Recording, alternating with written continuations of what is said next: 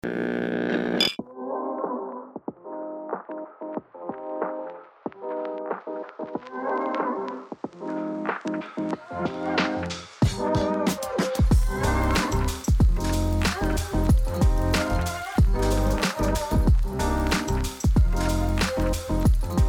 good morning, good afternoon, good evening, good night, whenever you're listening to this. This is Matt Chappelle alongside my critic companion in crime, Ricardo Medina.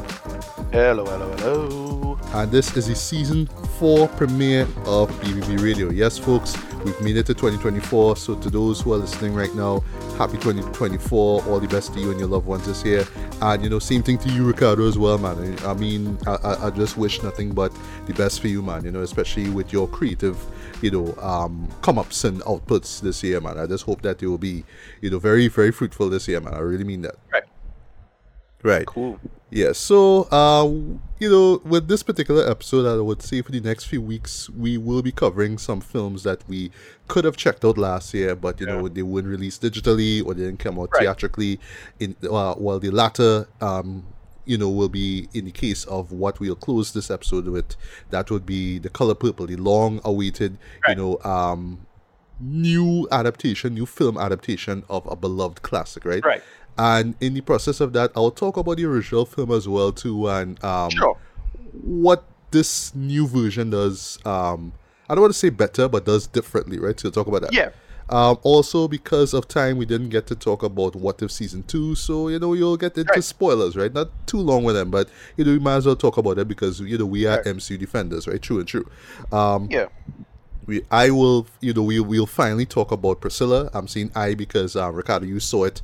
That actually made CC's list of best films of the year. So I finally got the chance to check it out. So, we'll both talk about it. And also, we will talk about All Dirt Road's Taste of Salt. This was a show that I was hearing about quite a while, for a while now. But, in your case, Ricardo, this made it to your shit you wish you saw. Just paraphrasing the name of the list that you had for our finale, right? So we'll talk about that there. But let's talk about some comedy for a bit, boy. So what a time it is to be a stand-up comedian, boy, because on the tail end of 2023, Netflix gave us a new Dave Chappelle special by the name of The Dreamer. And Katt Williams, right? Legendary Katt Williams. Yeah, you went on Shay. Yeah, and did this 2-hour and 45-minute interview. I'll talk about that in a bit, right? I'll make the joke. I make the joke that wasn't Katt Williams. That was a Pimp Named Slipback. That's what everybody's saying, boy. That was literally him channeling a Pimp Named Slipback, but the only thing he didn't do was just slap the host, right? So it is what it is. But let's talk about the about Chappelle for a bit, right? The Dreamer, right? So I realize now, we always love to talk about Chappelle on this program here, right? The last few especially came out with, we talked about it, right? So in this case here, with The Dreamer now, this was him going back to the Lincoln Theatre in Washington, D.C., because the last time he was there was for, in my opinion, one of if not his best shows ever. That would be Killing Them Softly, right? That was for me, I don't know if it's the same with you, Ricardo, I was introduced to a true Chappelle show. I didn't even know. Okay, so I'll confess, right? I was familiar with it from just watching it on HBO. I had HBO.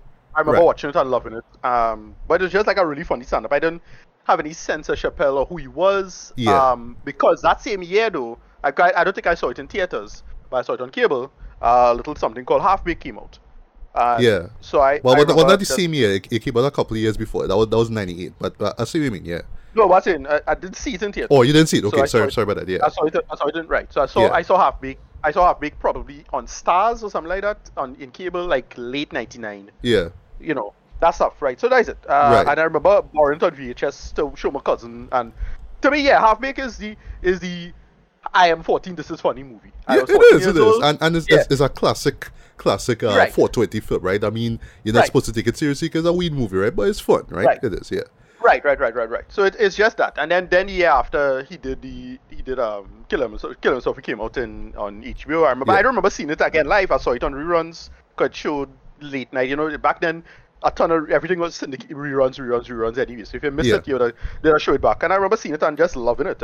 Stay up I forget when it was. I stay up. It was showing. It just started, and I was like, oh, this was real hard. Go ahead. Well, no, I understand, but yeah, for me, like I just always saw Chappelle as just this bit player, so I didn't see Half Baked till like when Chappelle show was blowing up, right? And I forgot like he was in the Nutty Professor, the first one, right? So it's like, hey, he Right, was in right. this too, right? And he was in Undercover Brother, but that was around the time when I remember. Chappelle Yeah, show was you blowing up too. remember. Yeah, you remember me seeing him in little shows like Blue Streak and little things Oh, that was coming up. So like, oh yes, yeah. But yeah, he was somebody who you never found, like I never found like a big deal or anything like that. He was just that until Chappelle show. yeah, And I would argue, and we could get into a big history about this, but I would argue, yeah, the reason why they blow up is because of 9/11 and the War on Terror. Like just that whole they comedians kind of get a new kind of like shot in the arm in terms of the social commentary. You have to take them serious aspect of this that you didn't really get on since somebody like a Lenny Bruce or even George Carlin, right? Of political comedy. yes, George Carlin was like just that conceit of war and how the Bush administration and conservatism and all of that. Yeah, Chappelle just kind of shine with that period. Well, that's why he blew up, and I would argue that's the main reason why, big reason why he blew up, or people take him much more seriously than they should. Jon Stewart, same thing. yes, agreed, Jon yeah, Stewart, Jon Stewart was just a side bit, like the Daily Show was just a side joke bit until George W. Bush happened and then 9/11 happened. And he, for a lot of people, that was like, it ended up becoming this, for lack of a better term, a kind of oasis now, for a lot of liberals especially. yeah, And Chappelle did this as well, in the similar fashion. right. A lot of people forget that. Like, that's the whole thing with Chappelle and why he was so big or why he was as popular as he was. It's pretty much that. Yeah, Right. go ahead, sorry. No, but that's okay. But yeah, point is for me now is that I didn't seek out this special till like I got really into Chappelle's show. Like I absolutely loved the first season, right? And I was like, oh right, comedian, stand-up comedian, duh. So I kind of pinpoint, I kind of connected dots, so to speak, right? And that's when I finally sought out Killing Them Softly, and I absolutely love it, right? Just so much great bits and jokes and whatnot, right? And well, as you say before, we've covered his last 3 or 4 Netflix specials, right? Well, the most controversial one still to this day is The Closer. I remember that being you actually had as one of your worst, I think it's TV shows or films of 2021 because of the backlash with the whole trans stuff. I'll talk about that too, right? Well, But it's not that so much. It's not. Listen, I try to be a solidarity to any marginalized group, whatever it is, but it's not because of that. Right? The reason why it suffered the way it did is because it wasn't funny. Yeah. His problem was, my problem with him is that he just kind of went on a soapbox about the whole thing, and Yeah. he wasn't even making good arguments. It's one thing if you're not funny but you're making good arguments, but he wasn't even making good arguments. There was a germ of a kind of a potentially interesting argument that could be had maybe, but he wasn't even close to any of that, in my humble opinion. And that's why it suffered, because he was really like proud of himself about this whole thing now, and it's like, Yeah. well, you just kind of double down about these just kind of these shitty ideas about people. Again, I don't have any trans friends. I only know one non-binary person that I kind of know who lives somewhere else. Well, me too. Yeah. That's it. Yeah. I don't know anything else. That's it. That's about it, right? So I don't see myself as this way. I had to stand up for trans people or anything like that. No, Yeah. that's not the issue. If it's funny, it's funny. And look, I've always been on the camp. This is where I probably lose some friends. I have always been on the camp of something could be funny no matter how offensive it is. No matter what it is, the topic, the subject, you can make a good joke about that, right? And whatever a good joke means. A lot of people tend to tie their, I won't say emotion, but a kind of social conceit towards jokes and humor. A lot of people tend to tie that. And if it doesn't cater to that social conceit, it to them by default it can't be funny, which I understand, but I'm not in that camp. I don't believe that. As I said, I've been on record, cancel Ricardo Medina 10,000 times, right? But even a rape joke can be funny, right? War jokes could be funny, Holocaust jokes could be funny, no matter how offensive it is. Dead baby jokes, whatever. You have to, to me, and it's not like some big free speech thing or anything like that. It's just no. If you're really clever with it, or you come up with something really clever, pretty funny. But you have to make it work. Most times with most humor, especially most punch and down humor, the majority of it tends to not be funny because it's just the laziest approach of just punching down. That's the problem now. It's both social conceits go both ways now. If it's people say punching down by default could be funny, and then other people say, well, no, punching down by default is unfunny. And I understand both positions in that sense, at least in the camp of punching down being unfunny. But sorry, I think any joke could be funny. That's just me. Not making a big stance. That's just me. Yeah, but yeah. At the end of the day, it's comedy, right? That's the medium of it, right? But as I said, Chappelle is somebody who when you really think about it in retrospect, you probably should have never taken as seriously as he should. He just got to the right place and the right time. as a comedian with his career, and it worked. But yeah, look, if 9/11 didn't happen, we would have been watching what Half Baked 5 on DVD or whatever it is, right? You know? Like he wouldn't have been the guy he was in terms of like, wait, look at this serious cultural figure. Not really. Like he's one of these guys like that now. But whatever. Yeah. It's, as I say, circumstances make you, not really you. So that's how it is. Yeah, go right. ahead. Well, all right. So after that, now there was that one special. I forgot the name of it, right? Where he was at his alma mater, and he was just basically talking about, how people should like look at the closer itself, that special as art. Like what he did was art. Right. I should respect it as it is. And for me, I was like, all right, I understand where you're coming from. It's kind of a weird premise to have a whole special about, but that's the problem. I get it. Okay. Yeah. I was like, all right. And in your old school too, okay, you know what I mean? So I was neither here nor there about it. I was like, all right, I get it, okay, I understand what you're trying to say. It's art, right? I mean, we could that's what we could say about any film, right? But that I think I mentioned this in my review of it, right? Just because let's just say somebody makes some kind of like exploitation film or some kind of snuff film, right? And some people actually are entertained by it despite its graphic content, right? Am I now who I'm turned off by it, who I'm sickened by it, right? Am I supposed to say, well, it's art, so that means I should respect it for it being art, right? Or should I just say, well, it's snuff, it's terrible, I don't want this in my life, I know, I would respect it for it to exist. Like, that's about it. You get to that point. Because, again, nobody trying to censor Chappelle or anything like that. That's my problem with his take on this now. He was acting as if, he's Lenny Bruce or something on this issue. I was like, no, dude, you're like already a multi-millionaire.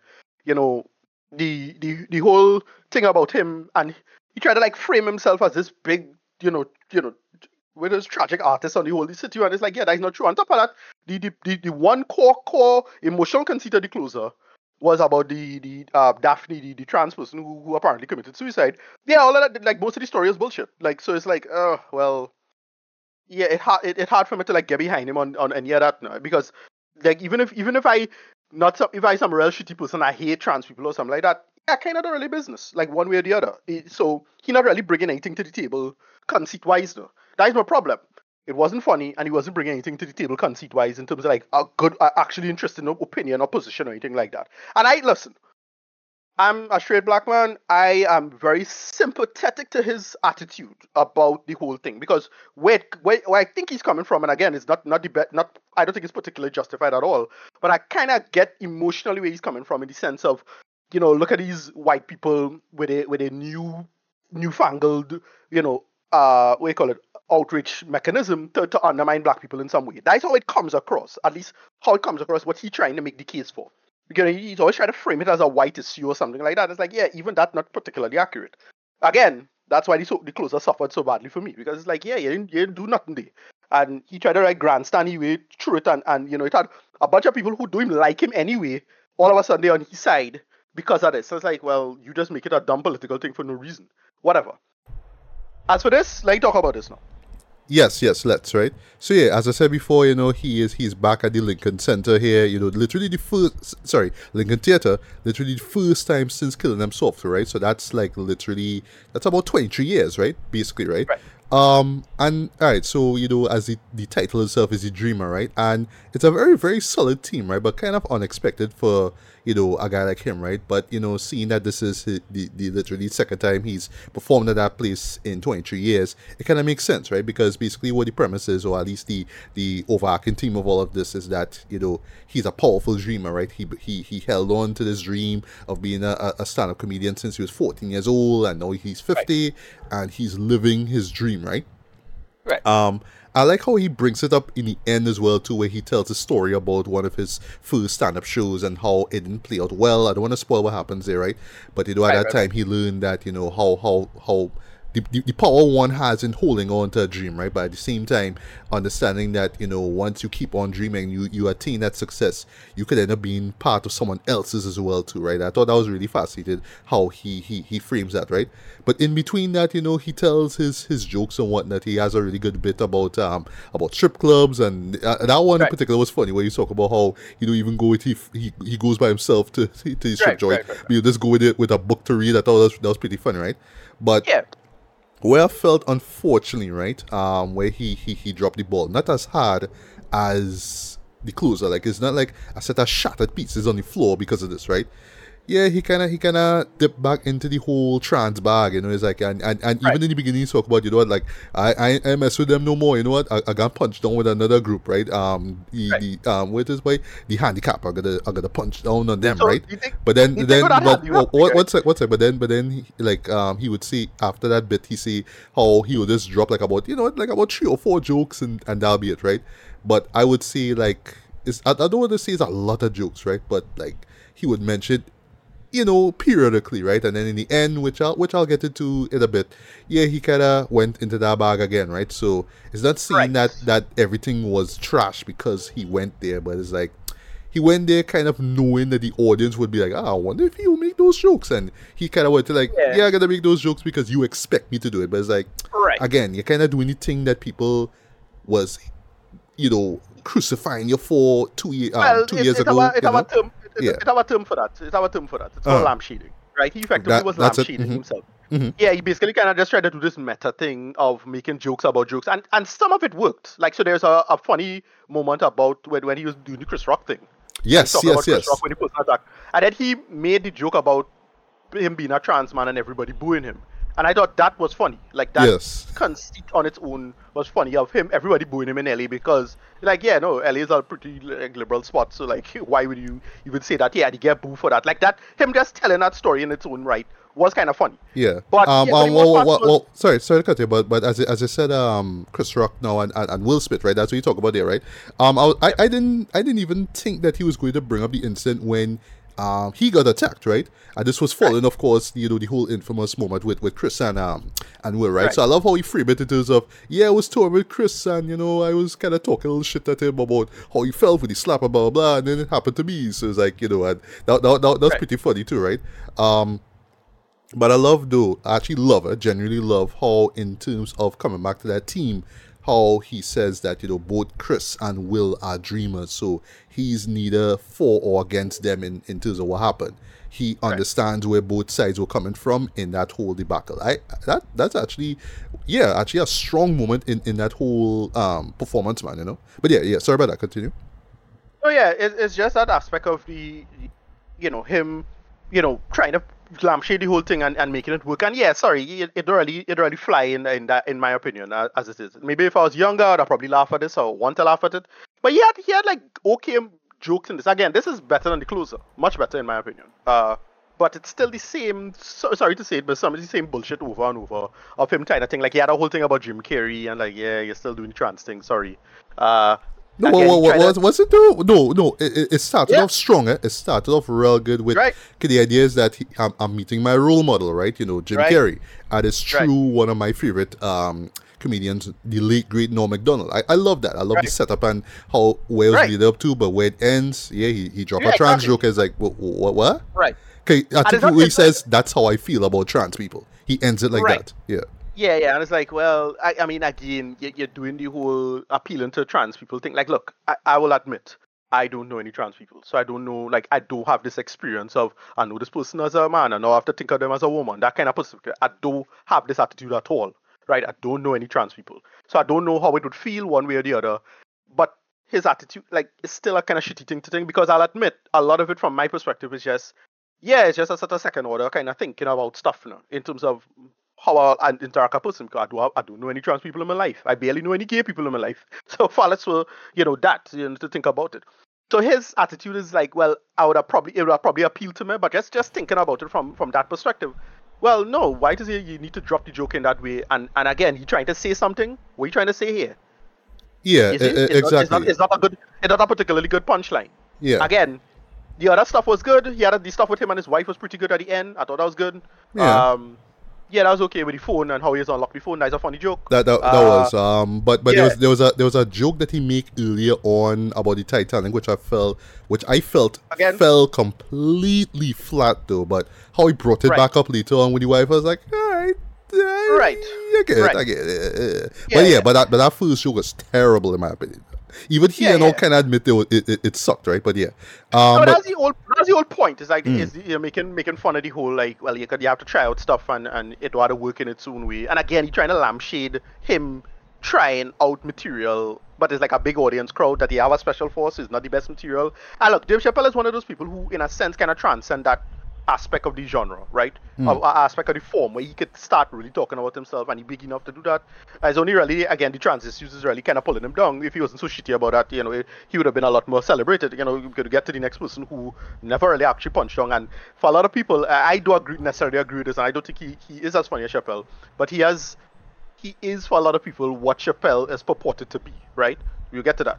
But that's last point I want to make about the special, and then we can move on, right? And then as I say, in the end, he tells that story is great, right? But unfortunately, again, like I say, he had to go into that trans bag, right? But in this case, what he does, right? So slight spoiler here. He mentions Lil Nas X, right? So I'll talk a bit about that, right? So I get on paper what it is he tried to say. I get it, but then he does a thing where he's doing the whole, oh, Billy, what do you want to be when you grow up, right? And he tells these I don't want to say realistic, but kind of logical stories as how one, when you're young, you have a dream and how one pursues it, how things don't play out the way you expect it to, right? But then he dropped the whole Lil Nas X joke afterwards. You're like, all right, okay, I get it, but oh gosh, man, really, But then, when he delivers the final moment and just pretty much talk about, he's been so happy and fortunate to be part of these to the audience's dreams. I actually love that as a closer, right? I don't know if you're tuned out when the credits were rolling, right? But I would say if you haven't seen it, check it out too, right? There's this song that plays. I forgot the guy's name who sung it. It's a great song. Everybody loves it. Yeah, I'm the man. Right? Yeah, I forget the name of that one, right? Yeah. There's a bit where there's a picture, where you see him with Lil Nas X.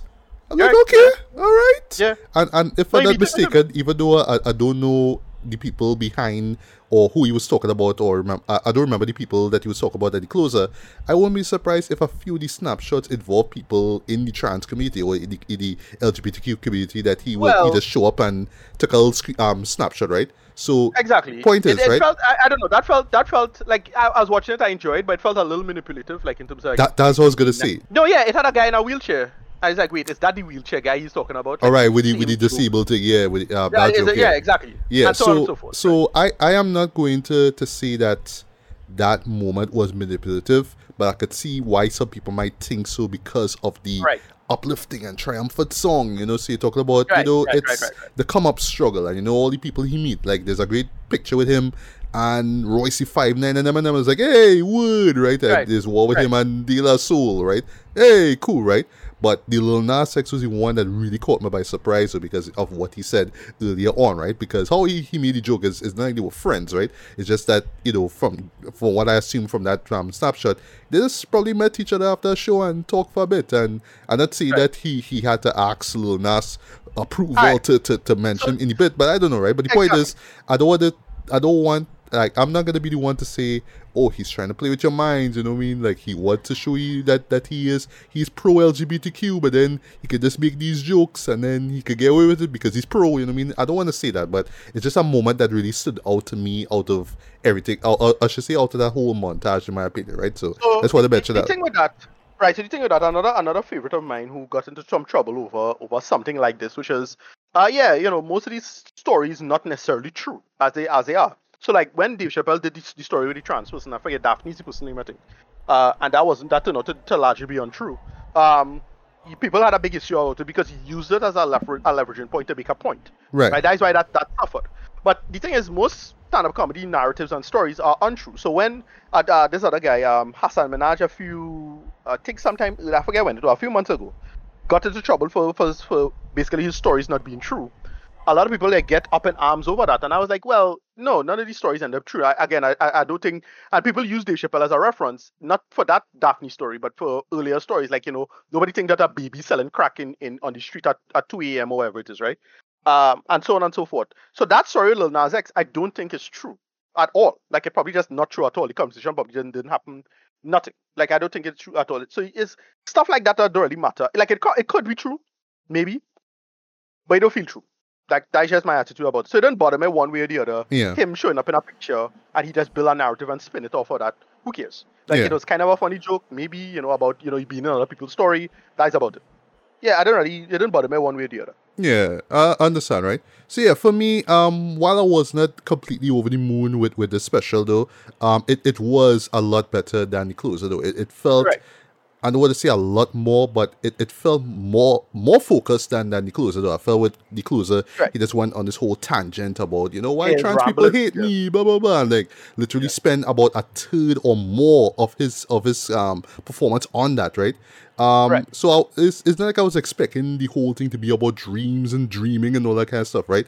But the team is strong though, and I would say quite Yeah, inspirational though. I mean, obviously, right? But I mean, yeah, like for a Caribbean man like me, I mean, it's easy to look at them and be like, oh gosh, well, in the States though, like, all they're making a living doing stand-up comedy, Think about that, you're touring the country yearly doing this shit, We can't even do that. We only have like one or two specials, comedy shows either after Carnival or whatever, right? We don't really do right. that on a regular basis, right? But I do understand where he's coming from, and I do feel where that passion that he has for his craft now. Because look at it's basically decades that he's been doing this, right? And I would say that he has become, one of the greatest in my opinion, right? Despite his controversial takes on certain issues, right?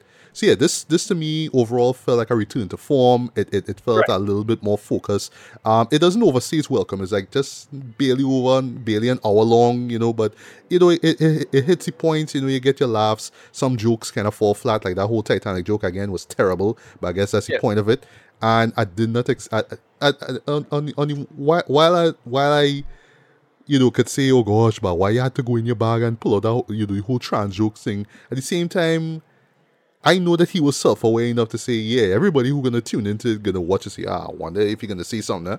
But Right. it would have been better if he didn't say anything at all, or just probably mention, all right, you know what? I'm not gonna, like if he had just stopped at the whole disabled joke and just moved on, I'd have been Right. fine. But if because he had to Yeah. dial back on it again, I would do a little Nas X joke. I was like, all right, really, really, bro, really, you know what I mean? Yeah. But for what it is, it's fine.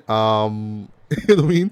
I checked it out all year's day, or should I say all year's evening, and I thought it was fine, man. Yeah. Harmless, right? For what it is. I don't, well, I guess maybe the reason why people are not talking about it is because two things. One, because of what we're going to talk about next, and secondly, Right. because, it kind of just is what it is. It didn't, ruffle too much feathers, so I guess that's fine at the end of the day, right? So, if I could rate it for me, like 3.5 out of 5, man. It's worth checking out, Right. right? But I would say you don't have to rush out to see it. You know what I mean? Even though it's on Netflix. If the closer turn you off from Chappelle, then or you just don't care about him at all, this will do nothing for you at all. But if you just want to see, what other insight he want to bring to the table, ever since the closer and that special that he did in his old school, yeah, check it out, man. It's fine. It's fine. But yeah, Yeah. last thoughts on Rita. Yeah, about a 6 out of 10, maybe, close to a 7, maybe. I mean, it does okay stuff. I really felt that he could have just look. He's one of those guys that because he's so big that he can kind of get away with like this kind of bullshit, except for the like offensive anti-trans stuff. But he could just kind of get away with just kind of rigging it and rigging, and it just felt kind of low effort on his part. It really felt like one of those experimental stuff that he would do on a bar somewhere. It's more that, but it didn't feel like a neat, well polished set of material. It just felt kind of sloppy in that sense. And that's the one thing that kind of brought it down for me. And again, really, really doubling down on the anti-trans stuff for no good reason. He didn't try to do anything. As I said, he did one little meta little thing at the beginning, and he should just leave it there and then move on. And he didn't do that. Whatever. Yeah, 6 out of 10.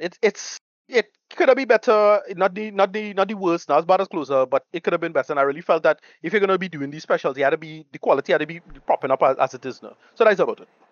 Yeah, I understand. That's just last point before we move on. I'm wondering if in a way it's supposed to be kind of like more on a sentimental kind of thing, like like literally, man, this is one of the, this is the place that shaped me into who I am today. You know what I mean? So Right. it's, but I understand. But at the same time, given the level of quality we expect from him by now, yeah, he could have given us more, man. Right. Even within that space of time, he could have given us a lot more instead of dropping stupid Titanic jokes for whatever reason, right? But whatever. But yeah, for some reason, right, as the year starts, right, Yeah, we were overshadowed, sorry, by a particular interview, right? So I'll just kick things off, right? This little preamble, right? So forgive me, I am not on Black Twitter or what Black X. Haha, get it, Black X, right? Ba-dum-ps. I don't know. But yeah, I never knew about this club she show though. No, yeah, I was I aware that, never even saw. no, I was aware that he had a new show. I knew he got a new show. Okay. I never watched it, but I knew he had a new show. Yeah. He left the Shannon Sharp. He recently left where he was on before Sports Center. I want to say it's still in my mind where he was before. Right. The sports thing. I know he left, and I know he started something new. So it's just him chilling out, and so I don't know, but I had no idea how popular the show was as a podcast or whatever it is. No clue. Yeah. But this made me fully aware of what the nature of the show is. Like, all yeah, right. yeah. Like dog, like just I would say this, right? So like about 5-10 minutes in, I was like, all right, I need to subscribe to this channel, right? But yeah, you know, for the past few days, right, since this thing dropped on January the 3rd, right? And while I'm speaking here right now, this shit is still, you know, you know, taking up Sorry. taking up a lot of views now. I mean, a lot of people are still tuning into this, right? Yeah, he interviewed the legendary Katt Williams, right? So Right. initially for me, right, I was like, all right, should I really watch this though? Because I was looking at the runtime, and I have no problem with like podcasts of this nature running for like close to 3 hours. I mean, Drink Champs, look at that, right? But I was like, all right, I know. Forgive me for this, Ricardo. I know people will just zero in on certain moments of it and not care about everything else, right? So me being the guy that I am, the completionist that I am, I decided to watch the entire thing, right? All 2 hours and 46 minutes of it, right? I only reach halfway, but that's fine. But I get the gist of it already. I saw the bits where he takes shots at Kevin Hart and Ricky Smiley. I didn't expect the Ricky Smiley stuff and him to go so hard on him though. Fights and love and stuff like that, right? But at the same time, I was like, all right, should I really dive into it though? But then a friend of mine, you know, tagged me on something that he said, and also a gif where they were comparing Katt to the legendary character they play on the Boondocks, a pip named Slickback. I was like, oh shit, all right, this is something, right? But then she also this last point, she also tagged me on an IG video that or reel or whatever, right? That my boy Ice Cube put out, right? Right. And that's when I started. I was like, all right, maybe I should really give this thing a watch, right? Because he is in a sense defending Katt, right? Even though he say what he say about Ricky Smiley, who was in Friday After Next, who played the Ghetto Santa, and well, not so much Terry Crews, even though Terry Crews was in Friday After Next too, but also Faison Love, who was in the first Friday, right? Who played Big Woon, right? But the way how Face on love. I want to say. yeah, Faison, right? Yeah, who played Big Woon, right? Yeah, but the way how Ice was framing it is almost like, all right, I know a lot of people zeroing on this a lot, and they thinking that they probably talking shit about Ice Cube and them, but he's like, no, the man pretty much ain't out. He dirty laundry, seeing what he had to say. He revealing a lot of things about the stand-up comedy industry, which I didn't even know about, right? And how, like, from what I saw from it so far, it's almost like, you know what, I am just telling you the truth, man. Everything you need to know, man. And, you know, comedians copying other people's jokes and all that kind of stuff, right? But he just more or less coming off and saying, look, don't bring me into it. But he's saying it in a real subtle way, yeah? Like, all right, I just cool with it. The man saying what he had to say, whatever. But at the same time, I think he just pretty much don't want to be involved in it at all, right? Because he is not a comedian, right? You know, the man is a rapper slash what? Actor, director, right? So leave him out to it, right? But yeah, go on. Yeah, this kind of overshadowed the whole controversy with Chappelle. Like, hardly any, because I think because of this, nobody really talking about Chappelle special. Because of this, and this kind of get into it. Listen, he just say a bunch of shit that I have been kind of thinking in the back of my head for years. The first number one thing, the so-called kings of comedy are kind of bad. I agree, right? Look, I haven't seen that show. I only saw that shit once in my life, and I was like, all right. The reason why I watched it, I remember, was I'll never forget this. Roger Ebert gave this thing a 2 thumbs up. I was like, okay, this get 2 thumbs up, and I watched it. I was like, all right, I moved on. I remember watching King of Comedy and not like listen, I'm not judging them. I just judge them from Katt's perspective about them as their stand-ups. yeah, like their careers didn't really like make a workable conceit. And the only person who was genuinely talented, who had a good stand up and ended up going on to do great stuff and had good TV careers, unfortunately passed. That was Bernie Bernie Mac. Mac. Yeah. The others, I never thought Steve Harvey was funny in stand up. Right? I like him. I like the show. I remember his sitcom was pretty good. Yeah, I used Cedric to the watch it Entertainer. too. I used to watch it too. Yeah, And the Cedric Cedric the the Entertainer Entertainer show was fine. was fine, but I don't Kind of remember forgettable, but it was fine. forgettable. Yeah. Yeah, Cedric is probably the least talented of the bunch by far. Dale Hughley was also a non-starter for me, right? He was also somebody who I was never particularly impressed with. And yeah, so he now was another one who I thought was just underwhelming.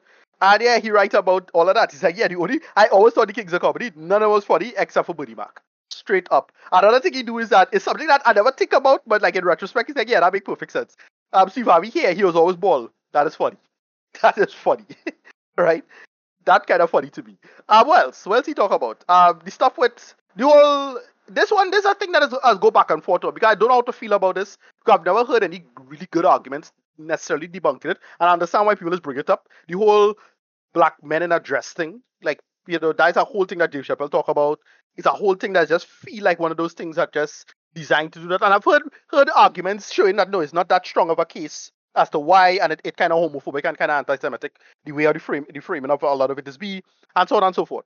But yeah, he bring up that again with Ricky Smiley, and so it's We say what fights and love, but oh right, well, basically mentioning about just how these guys have not had a successful or a special at all, a TV special at all, yeah, right? In their correct. career, and No, he's correct about that. he cite fights and love as one of them. Because for the Yeah, life of yeah. me, I never remember a special from him at all.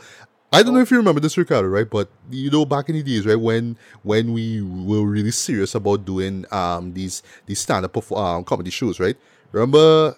All right, so there was a little TV show called The Parenthood, right, which Robert Townsend created and Yep. started, right? And one of the Yeah, he was stars on, was yeah. Fights and Love, and because of the success Right. of that show, they brought down Fights and Love. I remember how they were hyping that up, right? I would never forget. Right. There was not a jingle. There was a promo, right? A TV promo with these two comedians, right? And they playing like they playing like they go into the show itself now, like they just common folk, right? And talk about, hey, you know who coming down too? Hey, remember that guy from Parenthood, boy? Fights and Right. Love coming down. Ooh, good bacchanal. And then like the day after his performance, I hear that once he came in on stage, he talked for about a couple minutes and they blew him off. I never forgot that trend. I think Wow. that for me was when I tuned out of him, right? But he'll always be Yeah. Big William to me because I love Fred. I love that Right. shit, right? But yeah. But one reason why I didn't want to dive too deep into the whole, no disrespect, the whole TikTok moments and all that kind of stuff, right? Is that I Right. felt like, because, I mean, there's more stuff going on too, because, like, while I was watching it, I didn't even, like, he brought up his backstory, the idea of how serious he was about pursuing, comedy, that he left his family and he didn't want to be under their strict religious rule and all that kind of stuff, right? So Right. for me, who know little to nothing about this man's come up, I thought that was fascinating, and it's a good thing that I'm watching it on the channel itself instead of just all these clips now, because it's easy for us to just zero in on the clips and say, that's funny, yeah, I see the Right. clips, but you see everything else now. So for me, I get in the full story, but ultimately, yeah, what people are going to tune into this for better or for worse are those moments where he would just stop and say, hey, Ricky Smiley, say, you know what, hey, during the production of Friday After Next, he's talk about, oh, why am I, why do I have a band-aid on my nose and all that kind of stuff, and people can't see my Right. face, and they see bitchiness that he was doing on set, though. Like, those moments are what really stand out to you, right? And for me, I just find it so funny to me that he would just kind of just say it brazen, right? And Shannon would just be like, shocker. And he will kind of come like, but like, we're seeing this about Wanda Sykes, right? Like, Wanda Sykes is one of my favorite comedians. We're seeing that for. And then he will come and say, well, she invite me to interview, and then she cuts me out and blah blah blah. So I make sure day and blah blah blah. And he would just be like shocked, like, let me just take some more whatever alcohol they drink in it. Let me just take a sip more of that. But the point is that he just so brazen about it, and he would just say, is the truth, right? Is the truth shall set me free, that kind of vibe. and Shannon just stunned. He's shocked. He had to like compose himself, sip some whiskey, and then just get back into Right. the freer thing. So just that back and forth, I love though, you know. But again, like I say, To be fair, people would just kind of zero in on those bits instead of the other stuff, right? The other stuff, right. and you know, the interview. You know, we talking about Katt himself, not what Katt think about other people, but sorry, that's part of it too, you know. So yeah, Right. Right. To be fair, I'll say that he didn't he's not the most reliable like narrator in certain senses, right? To a certain extent. So you know, because he keeps saying, you know, I'll tell you a joke, but I'll always tell you the truth, that kind of attitude. But that's probably not entirely the case, to be fair. But to me, the stuff about like careers and his opinion about careers is like, yeah, I kind of understand where you're coming from with that. Like, yeah, a lot of these guys who they're funny because they're black now. Like a lot, like Face on Love, like sorry to say it, he just have a funny face. But he don't seem to have any like workable comedy talent. Same thing with Cedric Entertainer. I mean, it's real shitty insults, eh? Just like body stuff and them kind of thing. But like, yeah, like the reason why Face on Love is popular because he fat and he black. yeah. Like, And just to touch quickly on Faisal, right? So no disrespect to the man, right? You know, but just because he had funny lines in Friday, I yeah, didn't that's come out of Friday say, okay, he's like one of the funniest guys ever. It's like, no, the man just had funny lines. He right, just had funny exactly. moments. But I would like think he's one of the greatest comedians or black comedians of all time Yeah, because of that one movie. No, you I know. think what I would say Bernie Mac, who was in that film, by the way, yeah, definitely, he had moments and he actually yeah, showed a lot of charisma. Like, hey, you know, like when yeah, he was doing the whole you know, what we call whatever it is, we call that a scene. You know what I mean? Like what he bring right. with the whole preacher character he played. That was funny. You know what I mean? So Right, exactly. yeah, No, but I think where Cat going with the material is to show that how it's less about it's more your marketing yourself and it's a kind of conceit towards fraud in your whole history of yourself now. Is that bullshit, right? Like whatever, Cat. Like who cares? Like I had him like knocking all of these like comedians who just have light skin wives, but they just a weird looking face, but light skin wife. All of them are the same thing. Again, kind of funny, but it's a good point. that's true. Like it's Yeah, little things like that. But yeah, it's nothing. He not saying I think particularly deep or anything like that. It's just grinded, just jabs. yeah, He just yeah, busting chops, and that's funny to me. All the way how he busting chops, and it's yeah. not like he's one of those guys who has always catered to like he always speak truth to power in that sense. Like it's like yeah, top people who kind of full of shit. Like Steve Harvey was let's tell this narrative. Oh, he's so poor and he's so thing, and when he was coming up, Yeah, I knew that. You know, he was sleeping in the car for 3 years. You yeah, know, and trying to that build a kind of stuff. career. Not I true. heard that story too. I heard that story too. Right, we hear that story enough times. Not entirely true, Steve Harvey. Sorry to say it. Yeah, Stuff like that. yeah, Whatever. It don't bother me one way or the other because people like those kind of narratives as it is. But the way exactly. just a hear Cat tear them thing dog, funny to me. Like, It is right. Just couple more things, right? I thought it was really funny, though. Shout out to, I think it's Hip Hop DX who put more into it, right? Yeah, apparently he says something. A Cat says something about Trick Daddy, and Trick went up on IG Live and say some shit too, like, you know, fuck you, man, blah blah blah. I thought right, like Trick Daddy, you know, like when the last time we heard music I from laughed him. a hot minute. I know he does appear on hip hop shows, right? Like BT Hip Hop Awards and whatnot for performances, but literally, when's the last time you really heard him put out a song, right? Just saying. But I thought it was real funny that he came up and said something You too. know. Apparently, Ludacris says something too, like I think he pulled Right, a I saw the freestyle, but I news. haven't seen that Right. as yet. But I wanna watch the rest of this video out, and I would say yeah, check it out, man. If you have the time, I mean, it's a podcast, you know, like this one here. Ha. So you can always pause it, get back to it, right? And that's what I'm doing, you know. But I want to get the full scope of it, and then I Yeah, could be like, all right, oh, okay, yeah, I'll, you know, this bit and that bit and that. I want the full context of everything, right? You right. know, and it's going really, really good, though. You know, I must say. So, yeah. Long story short, I'm gonna be checking up on this club, Shay podcast, man, you know. And you know, I don't know, like I just wish I wish that we could reach that level one day, you know. Maybe we just had to bring like a six stag or whatever, like a full case of stag or whatever, and just bring in the interviewee and talk shit for like 3 hours. I don't know, right? But it's just amazing that when you have these guests who show up and just see some unexpected shit, that's when they draw traffic to that show. So case in point, Kanye West, Drink Champs. Right. I mean, Right. a lot of people tune in to Drink Champs. They say, "Hey, what this man say?"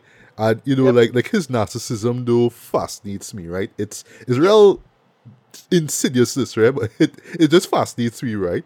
And I get something of the same thing with Katt Williams. Like this, his ballsiness in seeing what he calls the truth though is fascinating to me, man. So this is something that I know for sure I'm gonna be going back to. Like, wow, but I like Katt, wait, wow.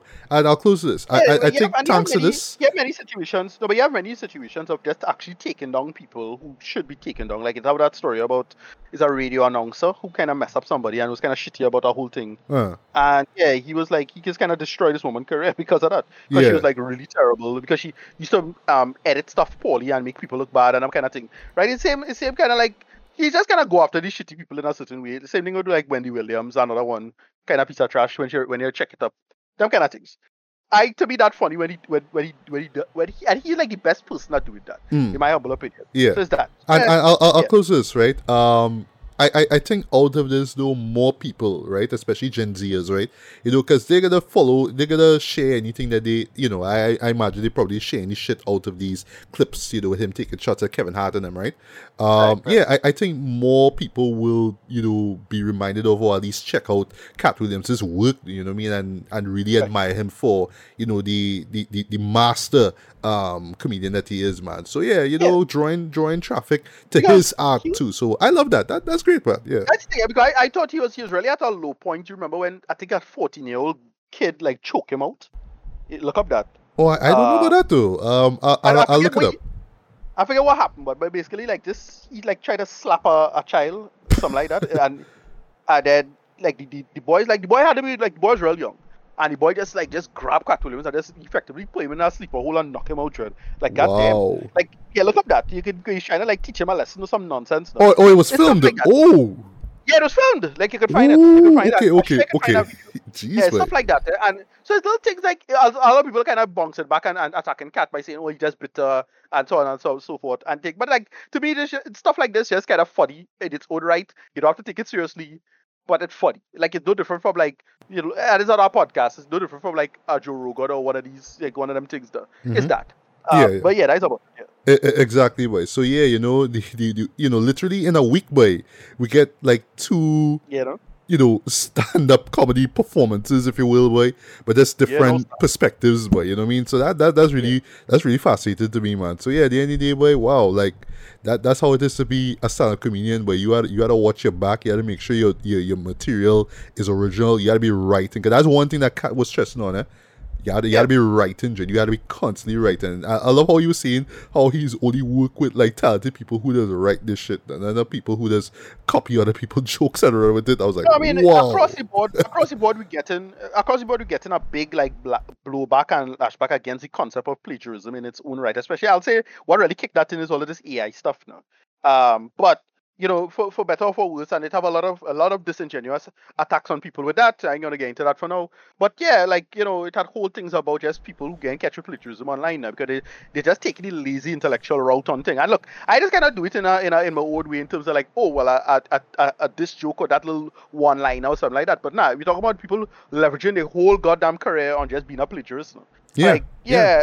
And he correct about that. Like, yeah, stealing jokes is a no. If I was being paid as a person, that is my career, why would I, be a plagiarist on these kind of things? That's kind of silly. Exactly. It's like rap music, bro. I mean... Yeah, and for some silly reason, people just think they could do this, and it just... A lot of people I'll straight up say it, a lot of people just straight up entitled to... They think they're entitled to money, so their attitude is, well, I can just do anything to get through. Like that fellow who the video, one of my favorite videos of last year, Jim Summerton, whoever it is. Yeah, he's like one of those guys now. These weirdos who just tell themselves, watch now, I deserve to be wealthy no matter what, and I'm just going to take this niche and make it work for where I'm going to do it for what it is. And yeah, Katt is absolutely right at calling out that bullshit. Sorry to say it. It's one thing that you're doing it on one aspect of it, but it's another thing entirely to say you want to leverage your whole career. You're doing it's so much of it, literally like 70-80% of your career is on original material. That is ridiculous. Come on. Like that is ridiculous, absolutely ridiculous. So agreed, man. So yeah, would be up and coming comedians. Where you're sure you want to be comedians? You sure? Because if it's not Katt, there could be somebody else who might make you out if you're not bringing that real. If you're faking that funk, somebody will call you out on it, Dread. So yeah, really think twice before you jump into this profession, Dread. I mean, swear to God, yeah. All right, so moving on now, let's finally talk about season 2 of What If, right? So we'll just run through these episodes quickly. We'll get into some spoilers, right? But what I will just say, just in general, just to open things, right? So the first season came out a while back, and even though I was not blown away by it, right? I really enjoyed it. I thought that using that beloved comic book, What If, as a springboard for the show, as a springboard for the MCU, yeah, it makes a lot of sense now because the world of the MCU is already so large and it's getting larger literally by the months, right? By the seconds, right?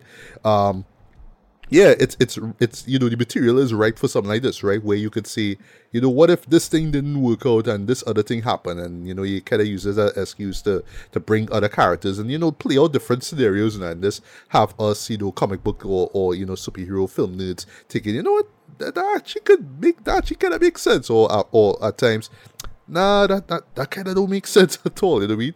So in a way, it works, right? It's very ambitious. You could really see how it's the creativity involved though that I really admire about the show the most, right? And also the animation. I think that the animation, or I should say the art style. I'm not familiar with what it is or what the category is, but I think that it works for something like this, right? And lastly, I do like the fact that you get a majority of the original actors who played roles in these films to show up, right? Whether it's Ben Cumberbatch or Mark Ruffalo, it's funny to me that they, like, in this season here, I think they probably did it in the last season too. Yeah, they did, Robert Downey Jr. and Scarlett Johansson didn't show up, so they get Lake Bell. They get Lake Bell, from Poison. Sorry, who played Poison Ivy in Harley Quinn to play Black Widow. I thought that was pretty interesting. I hear the voice, I hear the low voice, and I forgot the guy who they got to play. Tony Stark / Iron Man. Yeah, but even though it's not Robert Downey's voice, he have the mannerism down. He have it kind of down. Yeah, so real good. Yeah, he did, right? And well, for me, one of the big takeaways from this show here is Captain Carter, right? Basically, Peggy Carter, but she is Captain America in this series here. I think that, like, for me, she is the standout character of this show, right? One in second place being, of course, the Watcher, played by my boy Jeffrey Wright, right? Everybody else is just pretty much characters that you know and see and you love, and it's just like, oh, it would be interesting if you did this instead of that, right? That's the sell of it, right? And this season here, they do that as well too, right? But what I will say, just to get that gripe out of the way, though, I don't know if it's the same with you, Ricardo. I felt like this season here was, in particular, a little convoluted, though. Yep. And it start okay. It did, yes. And then what is I found two things. A little convoluted is one, but two, the actual payoff was pretty weak. Agreed, man. And I say that little too, because if I say it a lot, then people might think, oh, you're part of that whole, because I don't want to bring up superhero fatigue in this, right? I will exclude superhero fatigue in this show because I don't think it exists here, right? Here's what I'll say about superhero fatigue. I don't think it's the audiences are superhero fatigue. I think the creators are superhero fatigue, right? Because a lot of people just kind of don't want to do anything interesting with it, but they feel like they have to put it out still, so they just, like, all the hard work, all the low hanging fruit kind of passed now. So now you have to actually think about what you're gonna do going forward. And after Thanos, it's kind of hard. Like, that's how I feel about it. So you're going to have a handful of people who could make it work now. Yeah, James Gunn is one of those. Like, sorry to say it. So so that's what I feel about. That's what Matt feel about superhero fatigue as it is. Yeah. And lastly, right, before we get into the episodes, right, and like I will actually accuse myself of saying this too. I said this with the Marvels, right, where these shows kind of trust that you have to see every single show under the MCU banner to understand everything like that, right. And here I felt it was that though. Like, I have to mentally go back to shows like Captain Marvel. I have to go back to the first Thor movie to remember, oh, this character, this side character, that side character, right? Because I'll say in particular with the last couple of episodes in particular, right? Yeah. Before we get into that, right? Yeah, they throw everything, including the kitchen sink at you. And while I was enjoying it, to its end. Yeah, to its end limit, right? Every possible what if could happen in this, and Yeah. it makes some sense, like in terms of like what's going on. But Yeah, whatever. it does, right? But for me, Yeah. I was watching this. It kind of like this is the best compliment I could give it. It kind of felt like I was watching like gameplay of Super Smash Brothers. Like it felt like I would have seen a bunch of heroes who are unrelated, right? Who just show up in one scene and they just battling each other. Where I'm like, it really amazing. It kind of kick ass, but at the same time, I'm like, what is going on? This is insane. It's literally insane. But I feel like it's self-aware enough to be like, yeah, we know it's insane, but just shut up, shut your brain off, and just enjoy it, right? But we'll talk about that with those last 2 episodes, right? So yeah, so episode 1, right? Or I should say, season 2, episode 1. What if Nebula joined the Nova Corps, right? I thought that this one started off pretty promising, right? Well, it was weak. I like the story except for the actual resolution. I thought that was kind of lame. Like it was. They really could have done more. Yeah. No, I'll tell you why. Right? I'll get to spoilers a bit, right? So first off, love the fact that McGill, Karen Gillan returns as Nebula, right? I love the Blade Runner setting of Xander. I thought that was pretty interesting as well. Right, This because I love Blade Runner and especially Blade Runner 2049 so much. Yeah, I was seeing little bits and pieces like, you only get that from 2049. In particular, what they did with Nova Prime, right? Her turning villainous all of a sudden. She kind of I know. She kind of remind me of Robin Wright's character in Blade Runner 2049, where she running things, but she actually evil and she on shit, blah blah blah. Right? Okay, right? But this whole idea that she needed Nebula to pretty much hotwire the actual force field that covering Xander just for Ronan to show up makes no sense. Like, ain't you running it and use the one who set up the dome in the first place? So why you had to go through all this drama? And then because for me, they destroy a ship. Yeah, do that. And then for me, because I only saw Captain Marvel once, I forgot who Yon-Rog was. I was like, oh right, Jude Law character, right? But I forget. That was arbitrary too, because I thought it would have worked if it was like maybe an alternate version of Rocket or something like that. No. Yeah. But I was like, all right, you're going here, okay. But it was cool seeing, Howard the Duck. That was cool. Once I saw Seth Green's name, I was like, all right, it's him, right? Korg though, I was actually like, the episodes with Korg, or say the instances where Korg shows up. I think like Taika Waititi really shines as Korg. Like he's one of the reasons why I enjoy this season, because it's the same goofball character that you love, right? But it's like that.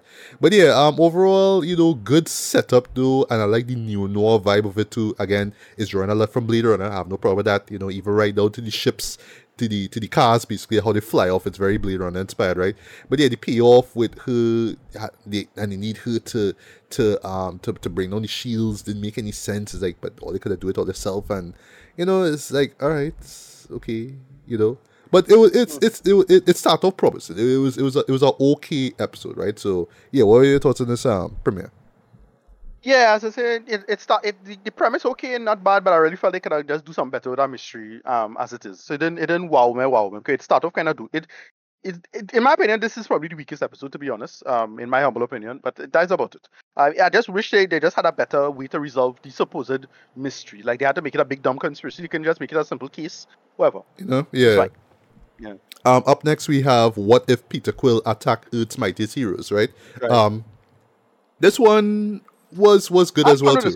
I thought it was this one, right? What I like is that it pretty much takes the beginning of Guardians of the Galaxy. So like, what if basically Peter, it's instead of him being part of Yondu's crew now, Yondu actually delivered him to Ego, right? So he now becomes powerful, and now he's returned to Earth, and he's like destroyed shit, right? That was really cool. I like that the fact that you have this sort of Avengers of sorts. So Peggy Carter's there. Avengers of the 80s, I think. It's in 88, yeah. Right.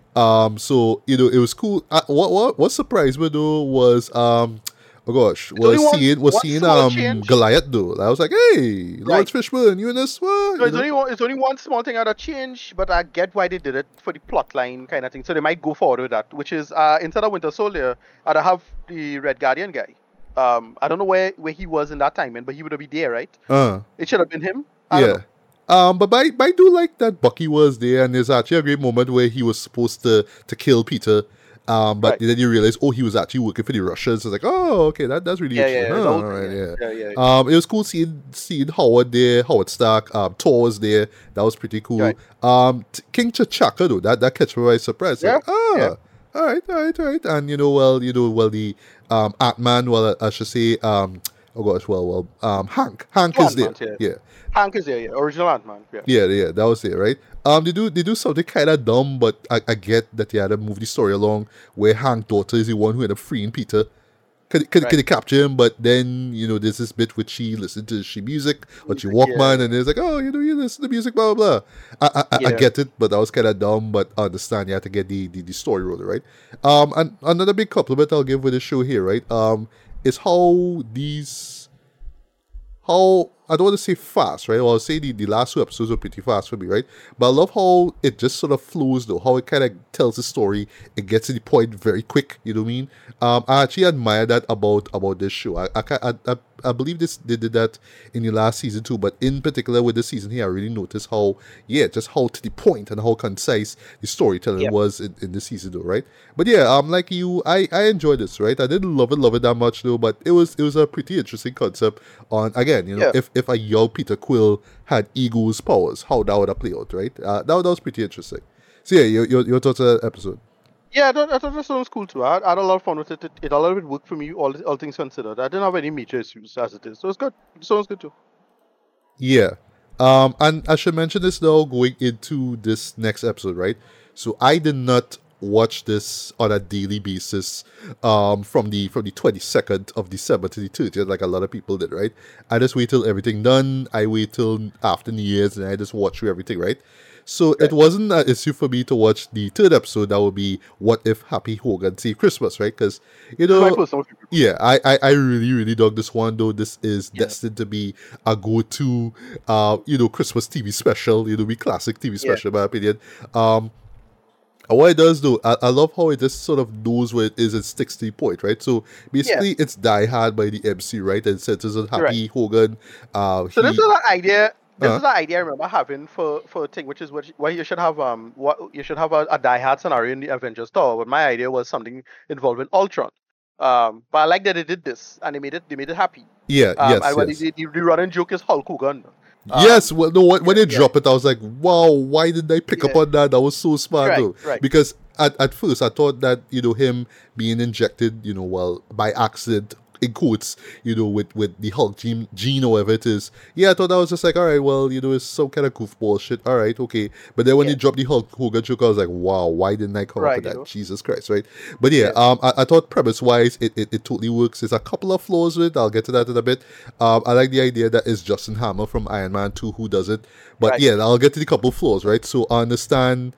This is just nitpicks, right? So I understand, right? I understand the idea was that you were going to hack into Ultron and use basically use the Iron Man bots or whatever it is to be a muscle. Okay, I understand that, right? But bro, you have two gunmen which you like. Remember, it's Die Hard, though, so I expected like a whole squad of gunmen. You bring two men and like really. Like, you know what I mean? Like this on paper, on paper, it's just like, oh gosh, like, and even they had all psyched Die Hard in this show.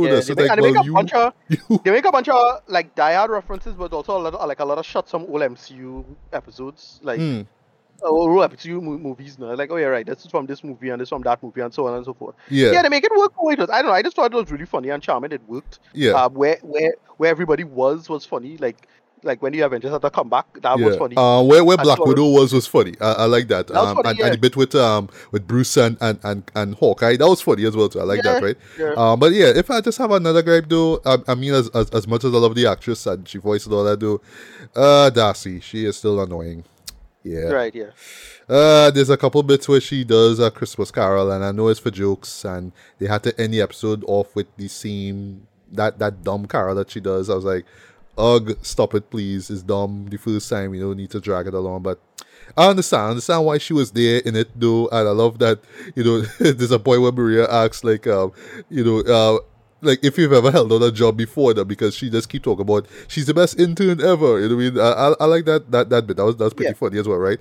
But yeah, she was kind of annoying at some bits. What they did with the Hulkbuster though, that was great, right? Right. And because Happy is now the character apparently is called the Freak now. Yeah. They get Yeah, some that's moments of simulated Ultron, graphic violence through where he is just destroying all these Ultron like bots through that. How he does it Yeah. was so badass. So I actually Yeah. like the fight between him No, but and it's almost Justin identical. when It's he's same, the Hulkbuster outfit. That was right. cool. And it's the same. A lot of the same shots from Age of Ultron. No? Yes, Same yes, same yes. fight, same, yeah. A lot of overlap, but it Yeah. works for the most part. And lastly, just touching on Die Hard Worship though, I love how it also replicates the music from the film, right? I forget the composer of the film, right?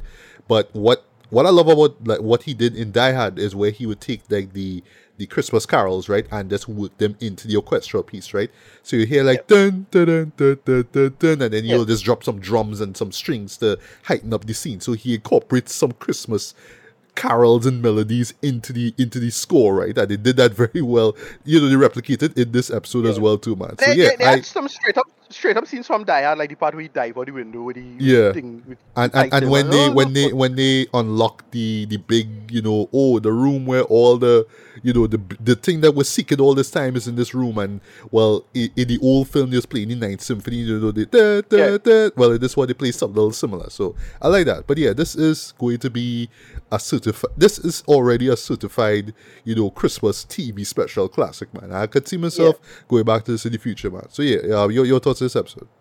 Yeah, I love this one. This is my personal favorite one. It's just funny. They make a bunch of Die Hard references, general movie references, and then just a bunch of MCU references, and it just come together really, really well. I usually tend to like hate this kind of reference humor, but it really worked in this, in my humble opinion. So yeah, that's about it. Yeah. Well, I'm not sure if you enjoyed this one, right? This one actually came out on Christmas Day itself. What if Iron Man crashed into the Grandmaster? Right. I kind of sort of like this one. I don't love this, but it was alright. Yeah. It's one of those things where premise wise, it's a huge stretch, but I like the idea that you're taking these characters who don't fit in each other's films and putting them into one show, right? So basically you're taking post-Avengers Iron Man, but you're throwing him into Thor Ragnarok, so he meets the Grandmaster, played once again by Jeff Goldblum. They throw in Valkyrie, played by Gail Tessa Thompson. Of course, Korg is there, you know what I mean? But what is surprised me with though was throwing in Gamora. I was like, right. But if right, I just have this explains where Gamora came from in the last season for that. In the last season, yeah.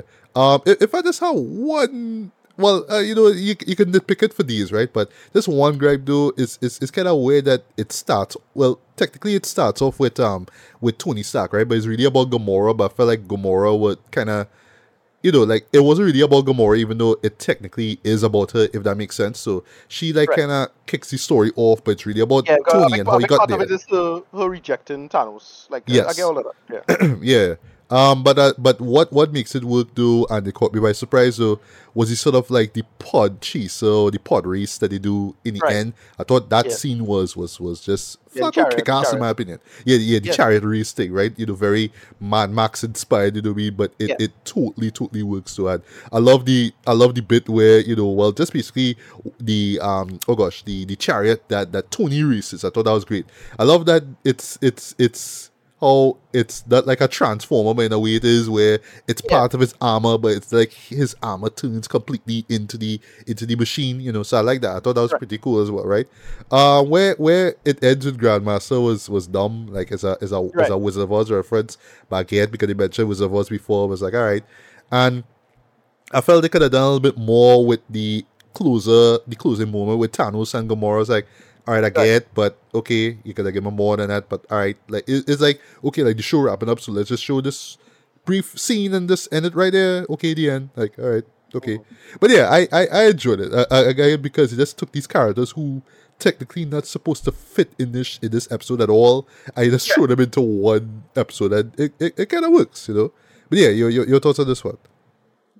Yeah, this one was I had fun with this one, but it also was kind of forgettable too. It's only when you mention this kind of stuff, it's like, oh yeah, right, that happened in this episode, and that happened, and that happened. But that's about it. I didn't super love it. It was a step down from the previous episode, so I wasn't so hyped about it. But it's still good. Like for what it was trying to do and say, and what it was going for. It's like, yeah, cool. Right. So here's where they try to go into the more traditional narrative route, right? Like they did before, right? This is where what if Captain Carter fought the Hydra Stomper, right? Right. In terms of just capturing the feel of Captain America, the Winter Soldier, this episode worked for me. Basically making Steve Rogers the Winter Soldier character. This what they catch me though is that they took Bucky and made him well, I think he was the head of he was the head of Hydra, right? I believe so. No, he was the head of Shield. Right, Shield. My bad. Sorry about that. Yeah.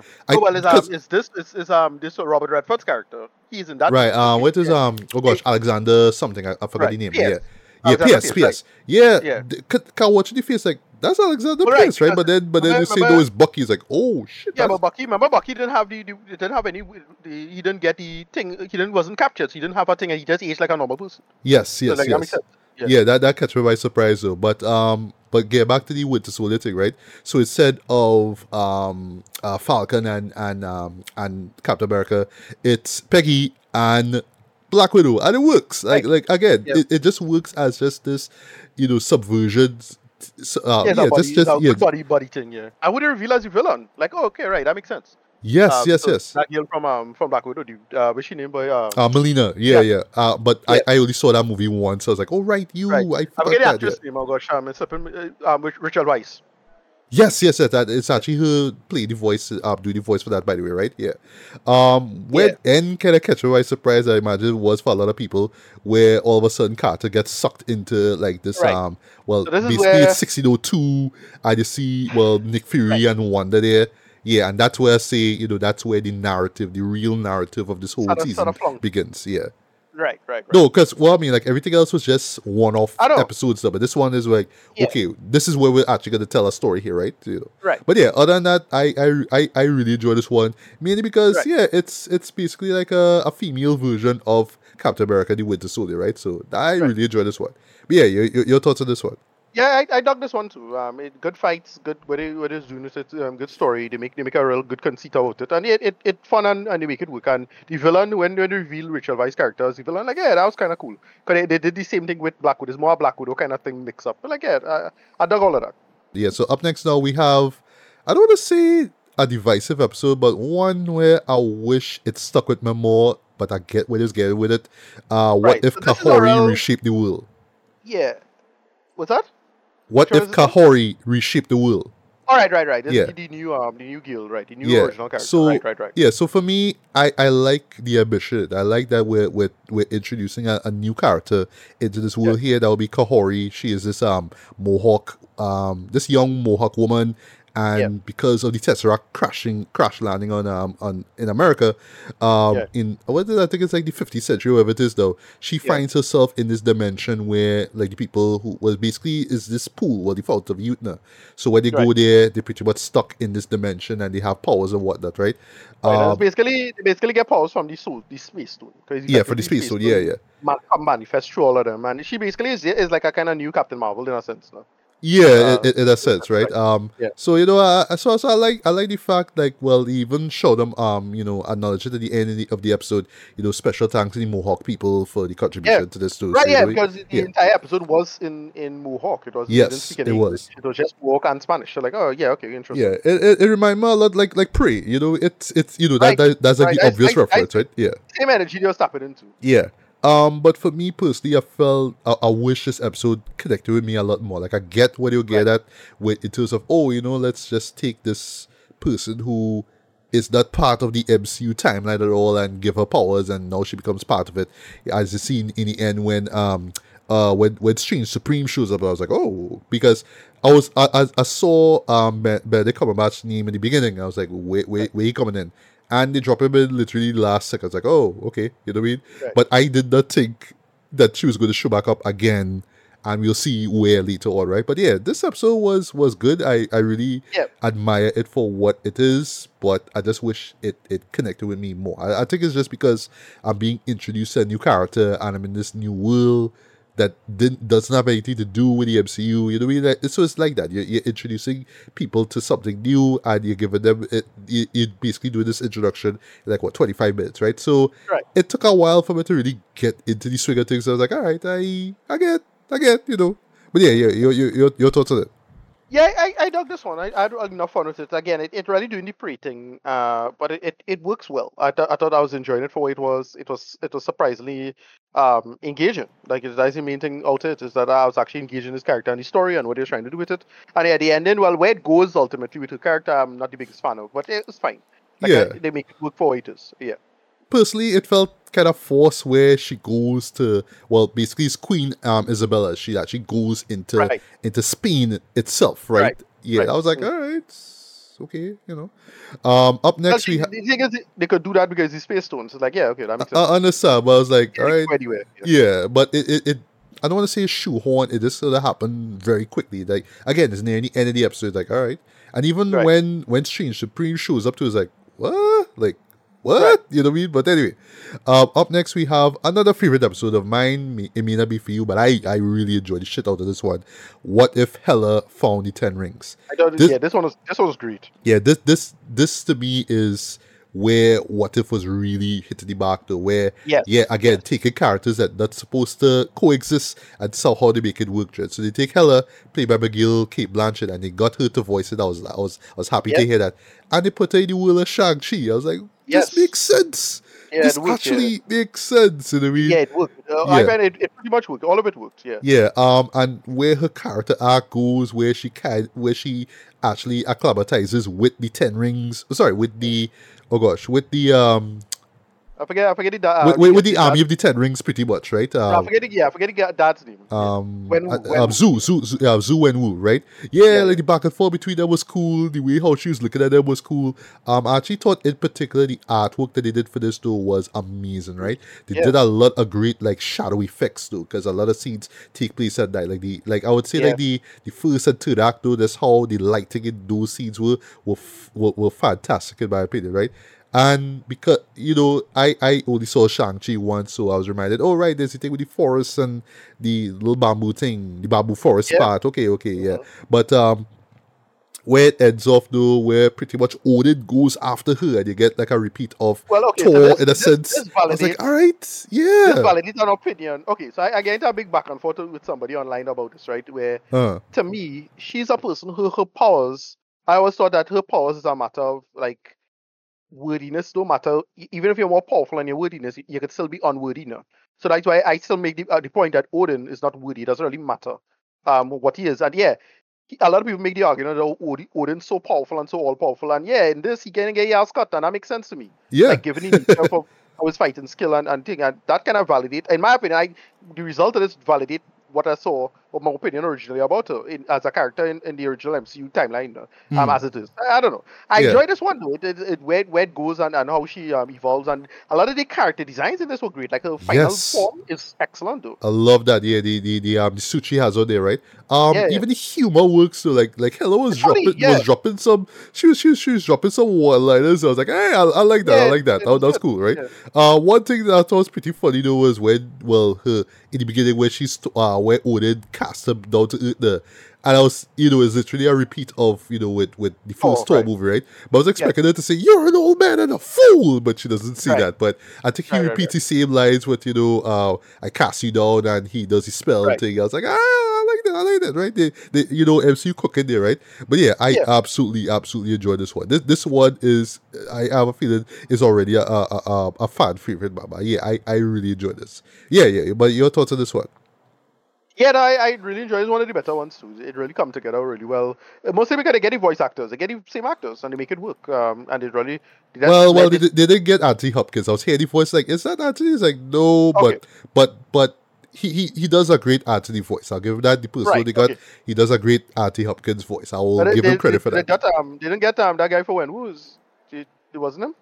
Um, It was him. Theodore Chin, who I'm not familiar with, but he Oh plays him. wow. Okay, so it's nothing then. I thought it was him. Okay, it sound like him. But yeah. But Kate Blanchett come true. She do a good job with it, and I just enjoyed it. I had a lot of fun with that one. But yeah, so nice. Right. And now we get to the last two episodes. That will be What If the Avengers Assemble in 6002 and Right. What If Strange Supreme intervene, right? So I'll Right. just do like a run through of just both episodes, right? Because it's a two-parter anyway, right? I do like the fact, sorry, that it is a two-parter, right?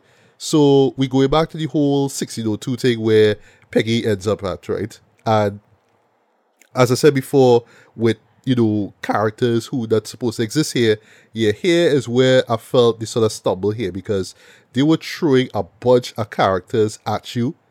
And like for me, like while I was watching this, right, even while I'll talk about the action a bit, right, while I was enjoying the action, how over the top it is, right, I was trying to make sense of the universe that they in, right, where okay, so Right. So this is Hela Marvel is 60. queen, but all of a sudden she Yeah. gets sucked up. But now Thor become king. I was trying to figure that out. Yeah, But it's also this whole Marvel. Happy is there, but Yeah, also yeah. Tony is there. But I was trying to figure out if Tony was brought down to this.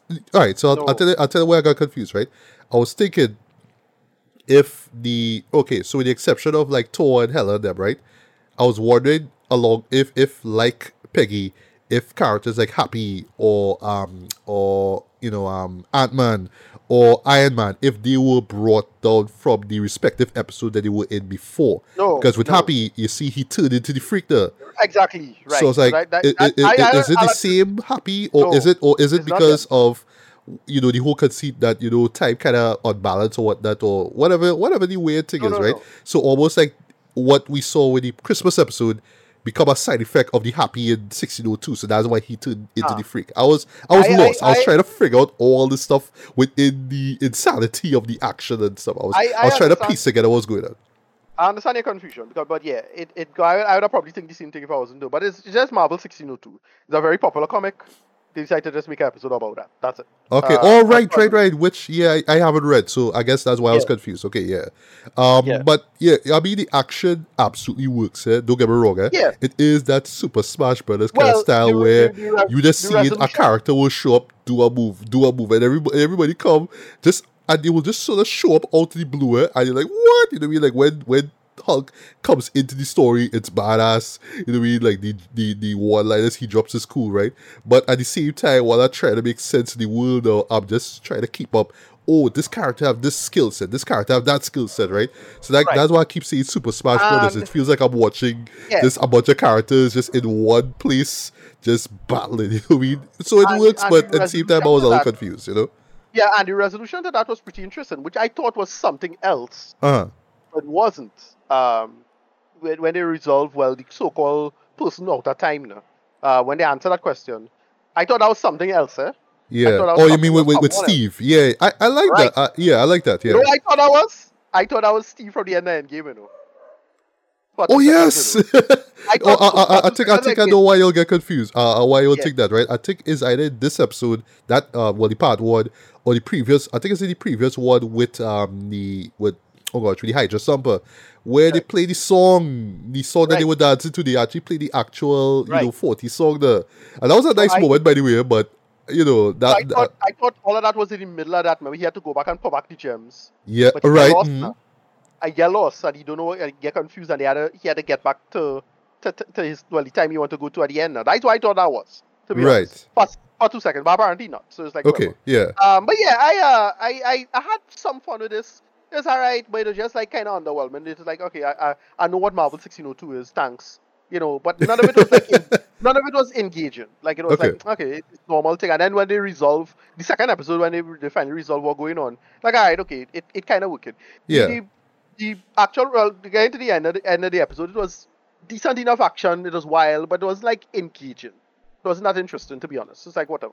Well, for me, there were points where I sort of tuned out, right? Because yes, while it is cool seeing characters do battle against Strange Supreme, at the same time, I'm like, all right, I have to remember this character, that character. Sometimes these be not so much off camera, but to the back now. So it's almost like I found myself doing this at some point in time, like actually, pausing the show and like, oh, Loki is there. Oh, this guy is here, right? This guy is there. Don't waste your time with that. Just watch it. make sense it after. Some bullshit on TikTok or whoever it is who is making money, doing this kind of listicle kind of crap. They'll do Yeah. it for you, whatever. Sorry to say it, but that slave labor now exists, right? Yeah. But yeah, that's about it. I don't waste my time with that. I Well, just watch it. there's a couple It's more very things that story. there's a couple more things that they remove, right? So and I didn't expect them to drop Killmonger there, well the Black Panther Killmonger there. Well, Like when it's I the heard the same, music, I was like, hey, word, no, okay, it's right? the same Killmonger from the last season. It's the same guy. Yeah, I know. Because Yeah, I know. it's Yeah, him because he presumably beats Ultron and takes the gems. yeah, Uh, and then what they do with him, I kind of hated, but whatever, it's fine. yeah. That is about it. Again, I don't want to be a nitpicker here, but what I really want to enjoy this one at the first, well, the two part as a whole, right?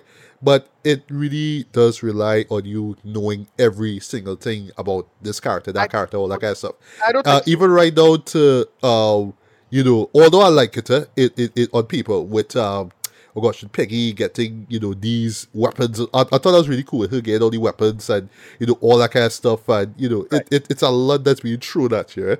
But it just Yeah. moves so rapid. It's moving It at a does the breakneck whole. speed. And I'm like, all right, Yeah. slow down, slow down, slow down. I'm a Yeah. fan. I want to be in touch with everything, Jen. But you're just throwing literal Yeah. objects at me, Jen. And I enjoyed it, but at the same time, I was like, slow down a little bit there. But it was Yeah, a no, little it too does. much for me. It does.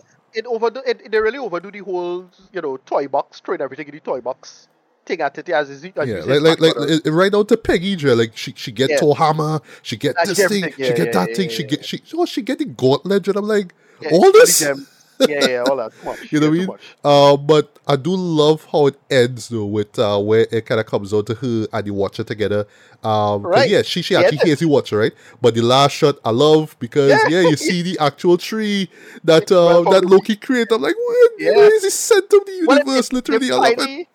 they finally answer that question because one of the things I was wondering, quick question, does the Watcher see the actions of the TVA? Like, does he see them popping in and destroying universes or not?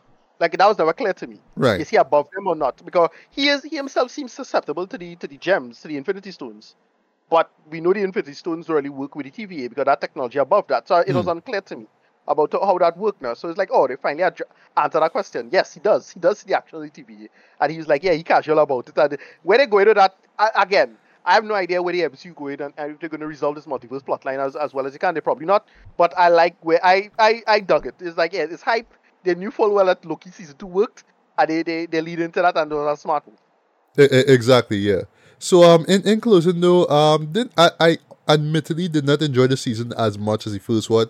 I mean, I think for me it's just because the first one was just an introduction to this world, right? Of Right. infinite possibilities. Here is like, all right, you have to remember what happened in the first season, and I'll admit I did not recap the first season, so I'm just marginally familiar with what happened there, but I remember bits, right? I remember moments. I don't remember every single thing, right? So I was reminded, and I appreciate the reminders, right? I appreciate those, right?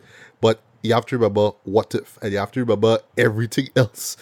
All the live action stuff, whether it's TV shows or movies, to really get into it. Because yeah, I'll bring it one last time. They do the Super Smash Brothers thing. They just throw things at you and expect to be like, you need to know this person, you need to know this skill set, you need to know this move, you need to remember that reference, you need to remember this line and what happened there. You know what I mean? It was a lot though. It was a lot. Yeah. It was a lot. I think what I didn't care for, I find it relied a little too much on a continuity basis, and to me, they just need to just tell different stories. Like, try to set up this big continuity, and then not only set up a continuity, but a continuity from the previous season, which I don't think they needed to do, to be honest. Yeah. To me, the whole point of the infinite possibilities is that it's not a continuity; it's purely episodic. You can rely on pure episodic content and do that. And so I felt the continuity stuff is what undermined it a little bit. Like, you can just tell different stories. Yeah, but I do admire the Right. show for saying, let me just break out of form for a while. Let me just do the narrative and pretty much wink at the audience and say, yes, Right. we know what's going on here. We're doing something a little bit different. Bear with us. Right. I like that, yeah. Yeah, and I appreciate that it did original characters, like all of that, because it's like, yeah, if you're really doing a multiverse stuff, those South Park made fun of this. Yeah. Usually when people do multiverse, it's just like, oh, the guy does have a different shirt or some bullshit like that. They ain't change enough for it to make any sense. It's like, no, vast differences in narratives they should do now.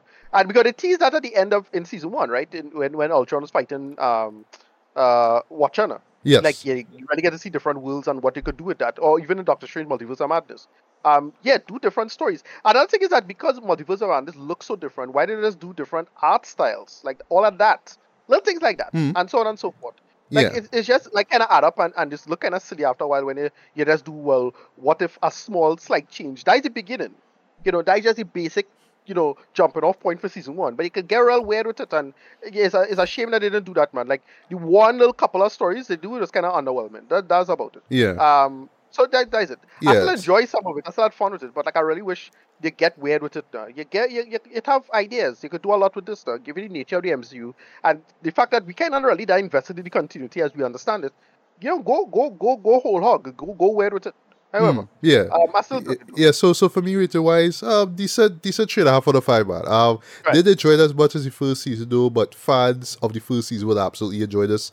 In more ways than one. The animation still works. The voice acting works as well too.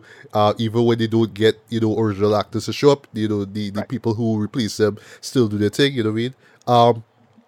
The ideas are crazy, but there's a weird logic to them. I really dug that as well, right? But it's just for me, it just sort of felt convoluted at points, especially when they lead towards the narrative, because yeah, again, it relies that you have to remember the first season, and you have to remember all the Correct. live action stuff, and Yep. it's a lot though. It's really a lot, right? So I felt if they just sort of kind of slow down and really focus on what the real story is about without relying too much on fan service, we would have gotten a stronger season. But for what it is, it's good, right? People who already tuned out of the MCU, yeah, they will just be like, nope, not for me. I'm sorry. But if you Yeah. if you're still on board, man, yeah, you'll enjoy it for what it is, man. But yeah, final thoughts are written. Yeah, overall it was, yeah, weaker than the first season. I really wish they just get more imaginative with it, with the material. That's all I feel about it. Not bad by the stretch imagination or anything like that. Just, yeah, do something with it, like as it is. But what we got was fine. Like I think so. I don't know, rating, yeah, a 7 out of 10, probably closer to a 6, between a 6 and a 7, closer to the 6 to be honest. But I didn't hate this by the stretch, by the in any sense. I just wish you could have do more with the material as it is. We'll see with season three. Like I hope they set up like what they're going to do with Loki or do something real cool with Loki. I hope we get that. We'll see. We'll find out. Yeah. Well, lastly, in terms of Loki, I'm really glad that they brought back Tom Hiddleston to play Loki, because Yeah, we said with our review of season 2, he will always be Loki. But yeah, I do hope that if he shows up in season 3, yeah, Tom does the voice, man, because again, he is Loki. So nobody that I still believe that the live action show is done, but he could still do the voice bits for stuff like this, So I like it overall with the show here, that even though characters would be coming back in live action to play their roles, like say Haley Atwell as Peggy Carter, for example, she can still right. show up and play her character again in What If, right? So I like that. I think that's pretty cool. All right, so let me talk E24 for a bit, man. So we have two Sure. films we're gonna talk about. One that I was completely late to the party with, that will be Priscilla, and the next being All Dirt Roads Taste of Salt, right? So yeah, Priscilla. If you guys checked out my final episode, well, season 3 finale, sorry, I mentioned that I did not get around to see this, but Ricardo, you did. You enjoyed it. CC Yeah. absolutely loved it. That this was actually their pick for top pick actually for best film of 2023, which was like, what? What I mean? Not even Barbie, not even Oppenheimer. Okay, what? Okay. Right. And seeing it for myself, I could totally understand, right? So I'll just give the premise, just basically, right, in a nutshell, right? So it's pretty much about the I don't want to say life and times, but that's basically the relationship between Priscilla Bulo, now Presley, right? And the man himself, right? Elvis Presley, right? We see her as a 40-year-old, sorry, at this military base in Germany, and well, Elvis was there doing serving in the military as well too, but he was already a main figure in the whole music scene back then. He was already a Right. superstar at the point in time, right? So yeah, Priscilla see Elvis in the flesh, sparks fly. She's smitten over this guy, and she doesn't have an issue at all with her being so young and him clearly being in his like 20s or whatever. Well, they frame they even though they establish the how kind of weird and power driven this whole relationship is, especially the age gap. They really didn't like make him out to be some kind of like terrible person. Like No, no, even though no. the Like he power was like dynamics some was there. skeevy pervert or not like that, right? Right, right. He really Yeah, did see something pure and wholesome in her, right? And right, yeah, I mean, and of course, eventually they hit it off. The parents, of course, well, I should say Priscilla's parents were reluctant, right, with him dating her in the first place, and it's totally understandable why. But yeah, as she grows up now, and as his career continues to blow up now, yeah, you pretty much see them together. But she pretty much is in the Wonderland estate, mostly indoors, while he is just out doing his thing and being depressed and maybe he slept with Nancy Sinatra, or maybe he slept with Aunt right, Margaret. We don't know, but that's what the press said, and that's what he says when he returns from these films that he was doing in the 60s, I believe it was, right? And as the title suggests, yeah, basically we're just seeing Priscilla's life, right, being overshadowed by being eclipsed pretty much, right, by Elvis Presley, right? And I'll stop there, right? So I'll just give my thoughts on it, right? So I'll confess, right? I haven't seen all of Sofia Coppola's films, right? Like I saw, Lost in Translation because I mean back in 2003, that was like a yeah, big deal, right? Everybody was talking about that show, right? That is a great film, right? I think it is probably her best film, right? But then again, I've not seen all of her films, right? I will confess. So yes, I will make a note to check out the Virgin Suicides. That will be her debut. But the one film that I know a lot of people love from her is Marie Antoinette. I remember that being a big deal, but I didn't see it because it just didn't interest me at the time. But I heard that it is a great film and probably one of, if not, Sophia's best works, right? So I heard that I saw a couple of critics comparing Priscilla to Marie Antoinette in terms of the style, into the whole gilded cage thing, where it's like this girl who wants the best out of life and she's in love, and so the idea is that she has this wealth, right? Whether it's in love or whether it's money or whatever it is, but she still feels empty. She still feels cold. She still feels like a prisoner, and there's no way out, right? They just kind of see how her life just goes about, just day by day, just the humdrum existence that she lives, right? And it's portrayed superbly, I would say, in this. So you yeah, really get a sense of, yeah, how it is to be just stuck in this mansion with nothing to do. Oh, cool, I have a dog. Oh, cool, I have maids. But, Elvis is out and I want to be with Elvis, right? And even when Elvis is home with her, there's numerous moments with her at bed with him and she wants to get intimate with him. He's like, no, we must be pure and all that kind of stuff, right? I love how they establish that too, because he's trying to figure out himself religiously as well too. So there's like a great bit where he's trying to seek out all these like hippie-esque religions and all that kind of stuff right, too, yeah, so yeah, it works there, right?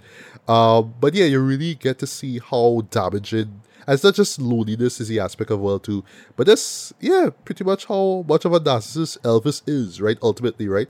But what I'll give credit to the show for is that it does not frame him as this monster, as this demon, right? It's not like, canceling out Elvis, right? He is imperfect, right? He is not, a perfect guy at all, but at the same time, yeah, while it's understandable why he moved the way he moved, especially with him trying to establish himself as, I want to say, a Christian guy, or I should say, like I don't want to say holy, but like somebody who is aware of his own religious beliefs and all that kind of stuff, right? yeah, yeah, Even though he is sexualized in the world of music, right? With the trusting of the hips and all these women swooning at him and all that kind of stuff, right? I understand that, right? But he was flat out neglected Priscilla though, and right, oftentimes he was doing that as well too, right? But I love how, again, just how it portrays him, like it's not so much that sometimes he generally makes the mistakes of doing that, right? But other times, like, no, you're supposed to know better. Why are you doing this for? Why are you taking advantage of her, right? So I love that, right?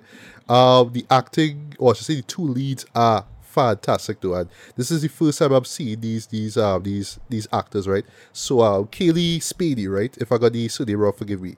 She kills it as Priscilla. I thought that she nailed the look down. I actually love the look that she has, especially with the hair and all that. So it just yeah, is so cute, right?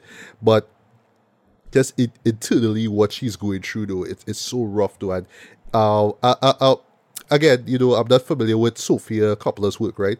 But I realize apparently this is the thing that she does where it's more about things that aren't said. So it's not like characters that are just gonna come out and say, you know what, I hate this and what are you doing to me? Sometimes you just don't see a word, or you just kind of see just physically and just face wise how they're feeling, right? And yeah, I thought that she killed it with the dramatic with those moments as well. And you really buy into her being this young kid who is just enamored by Elvis, right? It totally works, right? Jacob Elordi, right?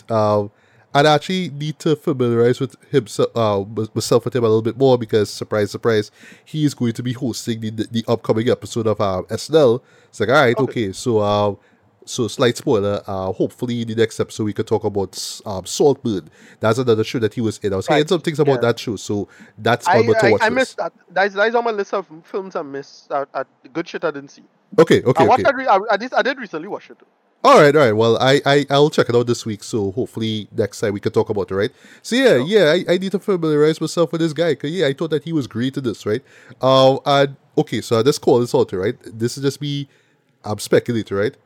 I suspect because he also played Elvis.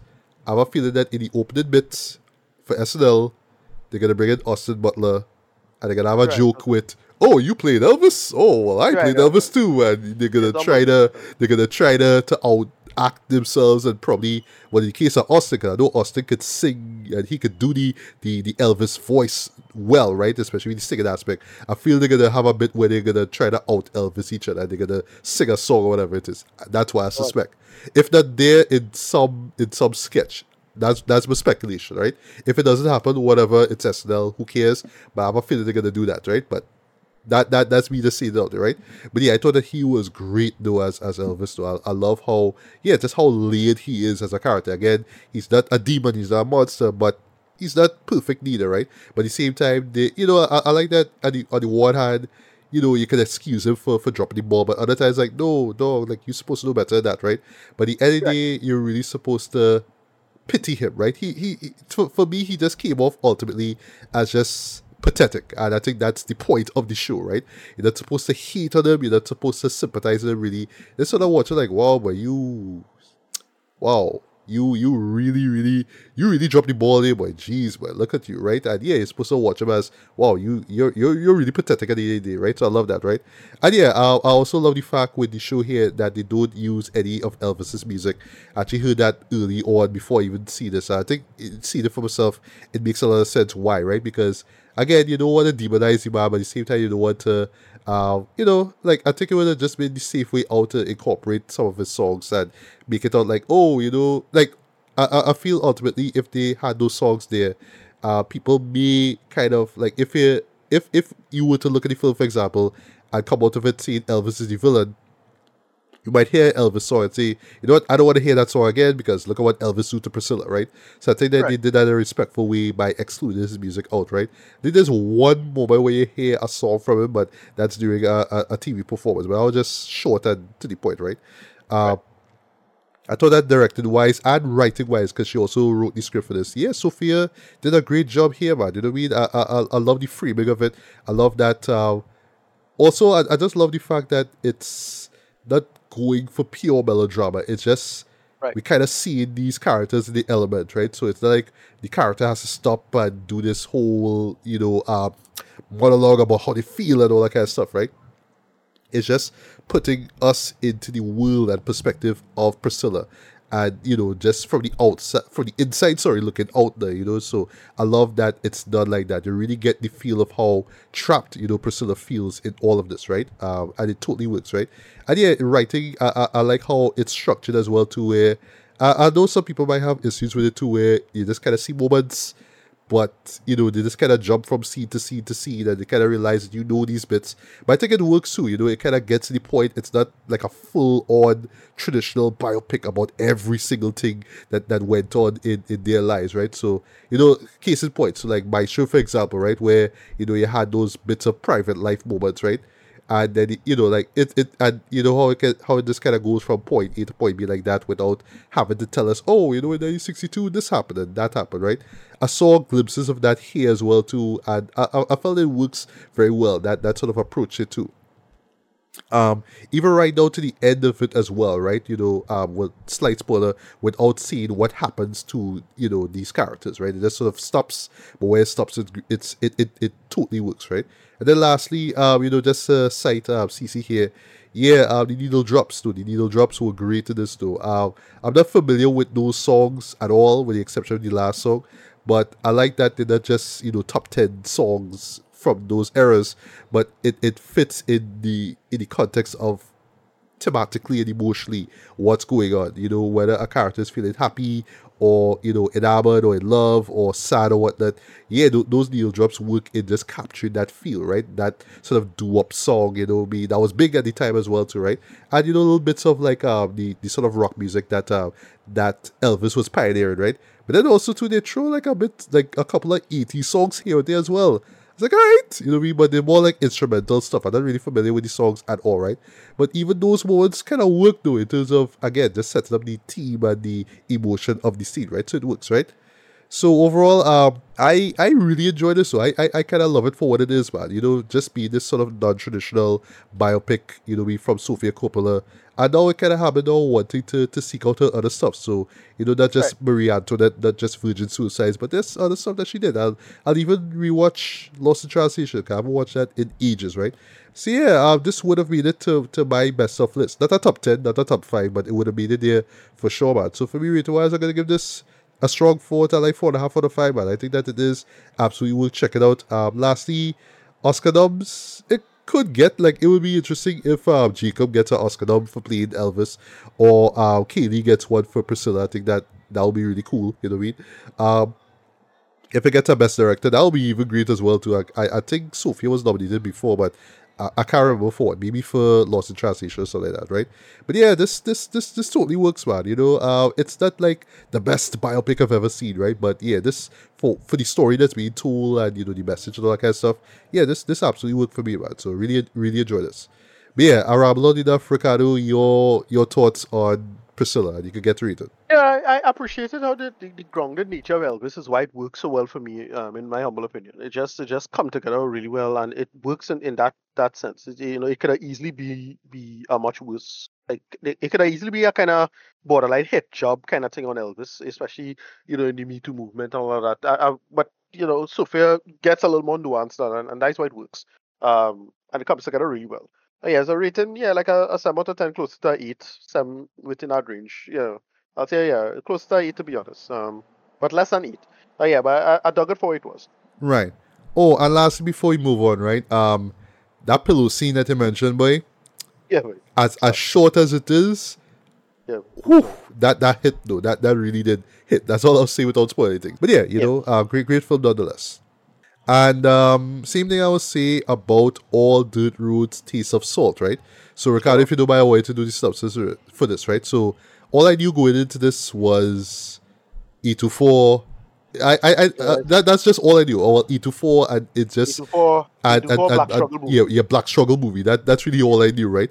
So I went in blind. I didn't know what to expect from this, and for Yeah. me, it's a great thing that I went in blind though, because yeah, I didn't expect this show to impact me the way it did, right? But in a real special way, right? But I'll get to that in a Yeah. bit.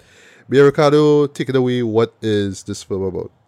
Yeah, so it's about this woman in Mississippi, and effectively it's just her life running through the her life going through the history of, well, it's her life as a kind of, they do the kind of, I won't say go as far as this, but it kind of does the Forrest Gump thing of her life marking off events in Black Southern life, and it's a nice, there's a nice companion piece to the next movie we're gonna do, right? In terms of referencing black women catching a L, as they say, and throughout their life, but they make it work. Yeah, and As I say that, right? It's so funny because I actually watched this on the same day as the Color Purple, Like yeah, yeah, I yeah. watched the Roots in the morning, and then I went and saw Color Purple in the evening time, though. But yeah, I see what you mean, man. Yeah.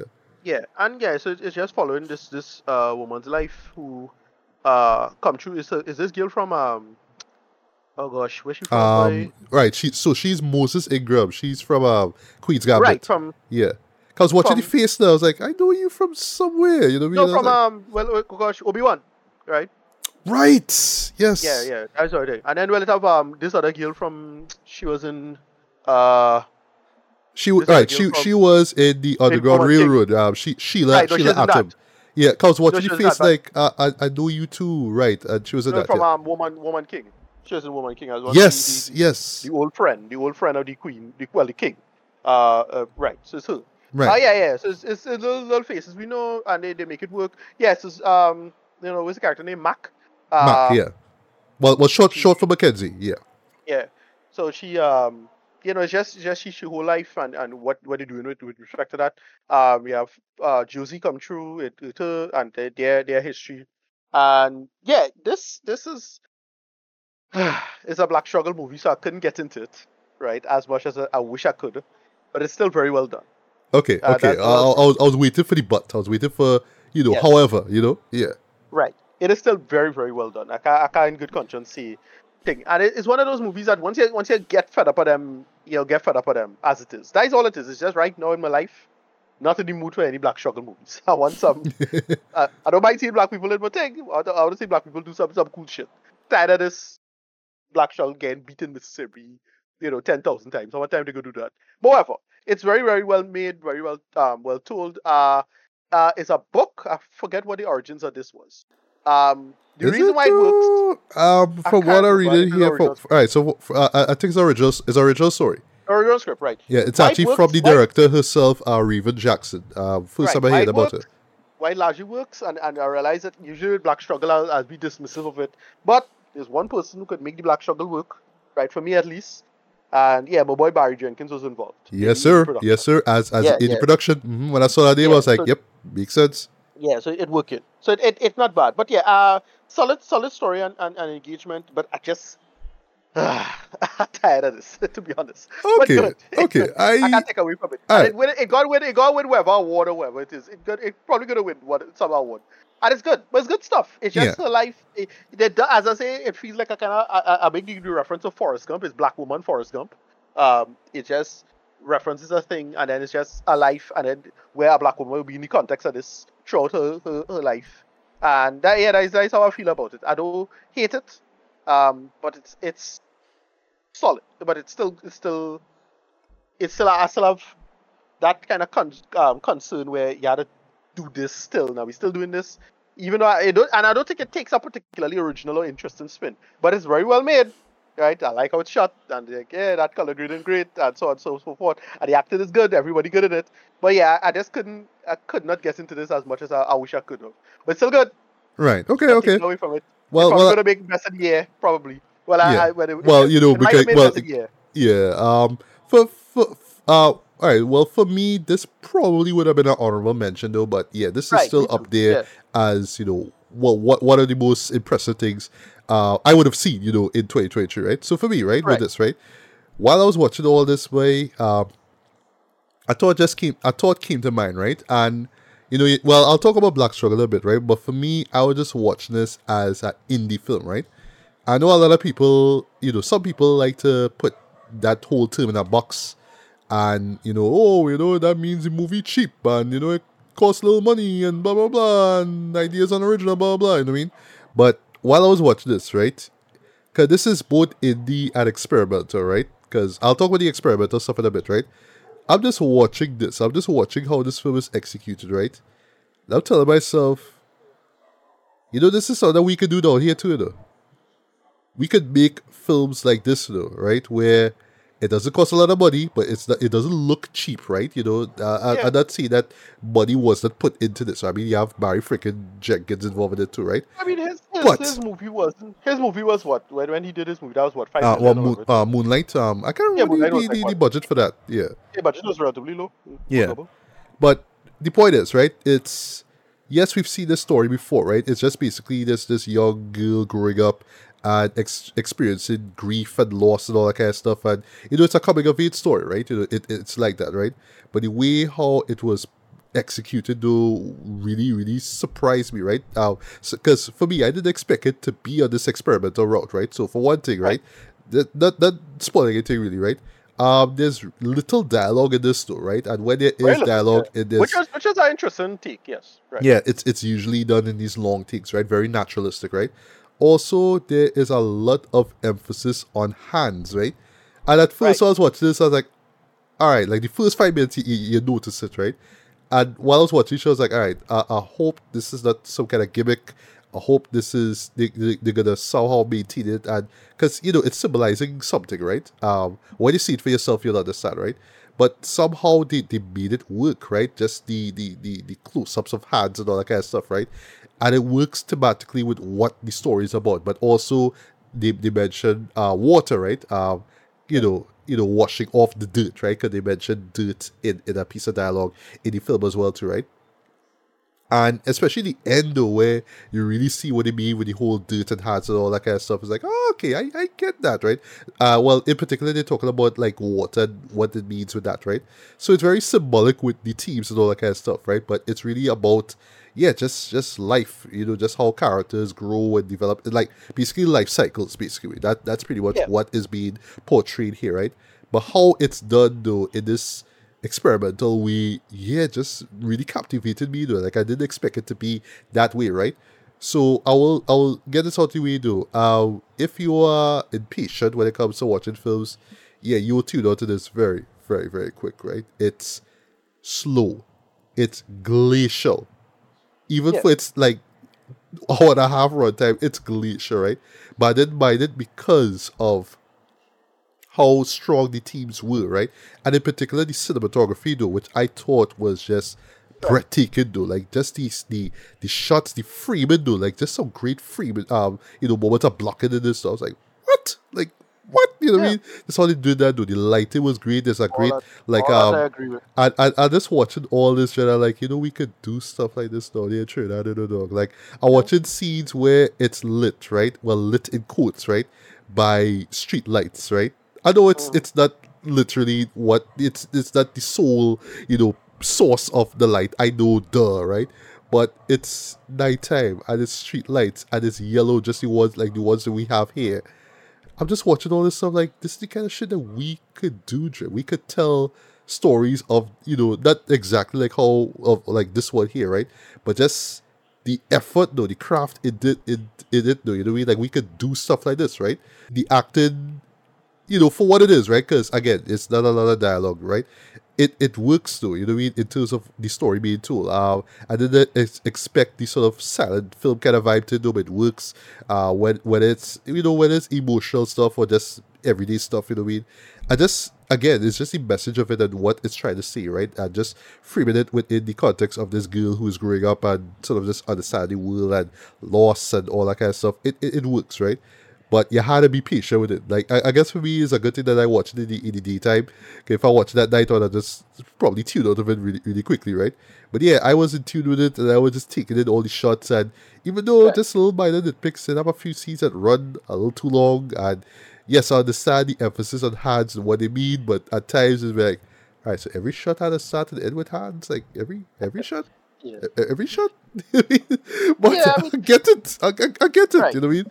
Yeah. So I think for me at the end of the day, I just love how untraditional it was, right? Kind of similar to Priscilla. I like how unconventional it was, how simple it was, right? And yet there's a lot of depth, but just more emotional than anything else, right?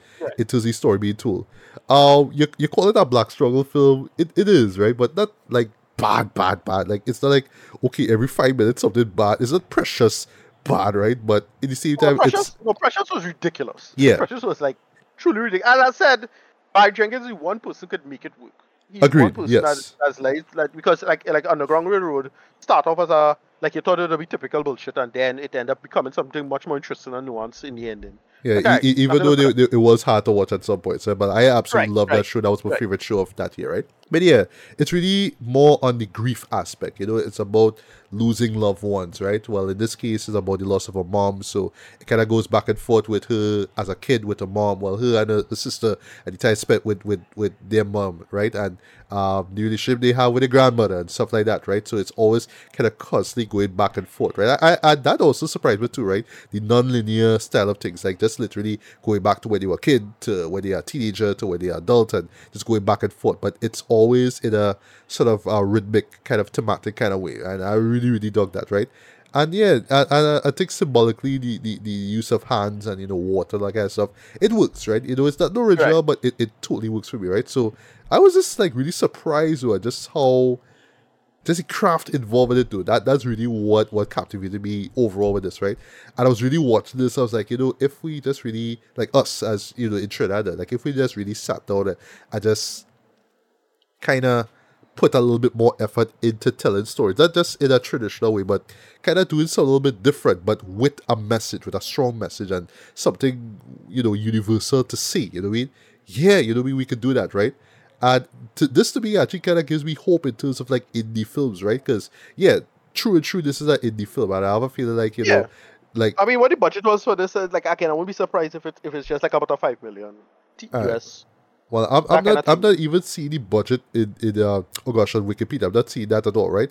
But yeah, Okay. as far as Check on IMDb might have it, I'm sure. okay, But probably I yeah. wouldn't be surprised around that. Because it look like that. Yeah, but yeah, as far as an indie film though, yeah, this is gonna be a memorable one for me though. Just in the sense that, Right. you don't look at, indie films and say, oh, it's just pretentious art house crap, right? But no, they could actually be different. They could actually like tell universal stories or whatnot, right?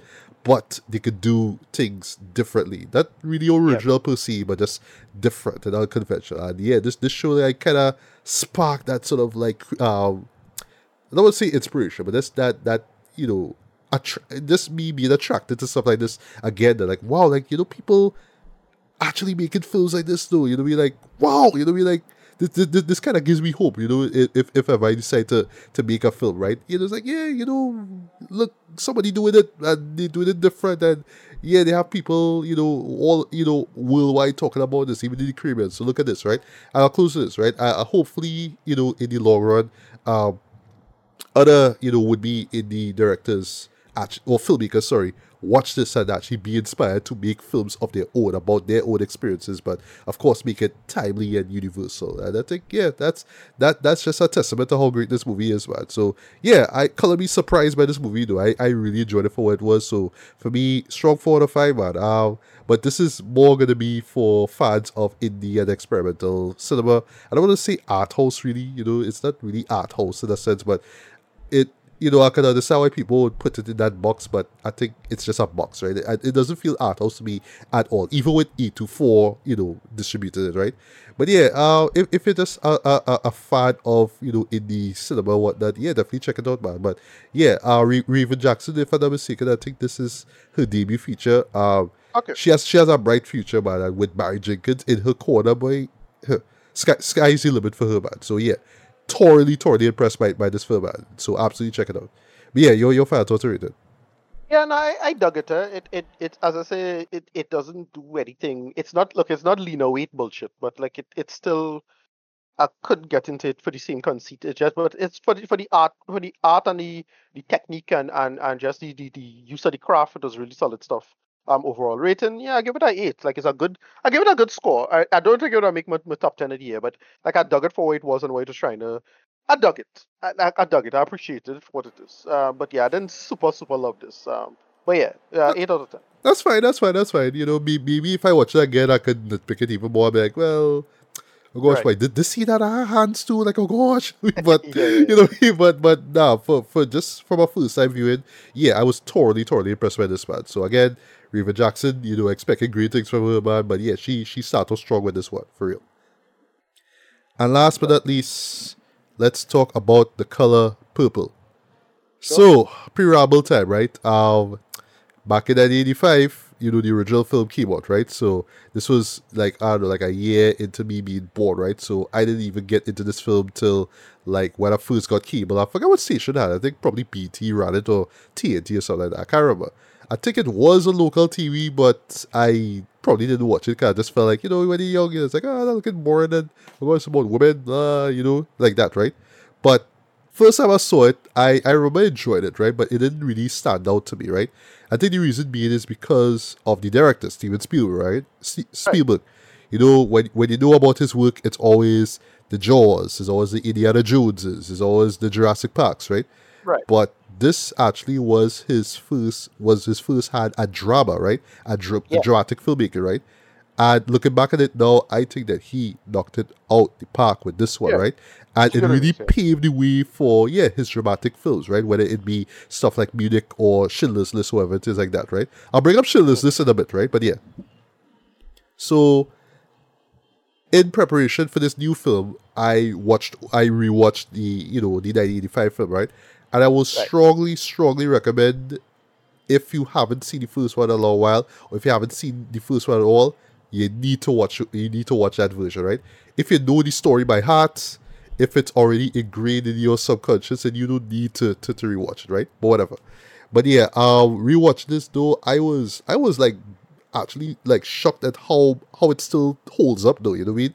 The cinematography I thought was just fan freaking tastic in this though, you know.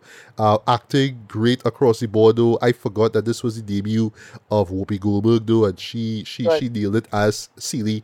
Oprah, if I remember correctly. Yeah, Oprah was the too, and I'll confess, there's some moments like in the third act in particular, like the dramatic moments with Oprah's character, boy, where the bad taste came out, boy, I was like, wow, like Oprah doing this to Oprah make him cry, dog. Why? You know what I mean? I was reminded how much of a dick Danny Glover was, you know what I mean, as Mister, right? Because this is before we know him as Murtaugh in Lethal Weapons. Like, wow, Danny, boy, what to you, boy? You supposed to be, I'm too old for this shit, man. What you talking? You slapping on people for, man? You know what I mean? But he was. I didn't even know Lawrence Fishburne was in this. Though. I didn't even know Redon Chong was in this. Like, what?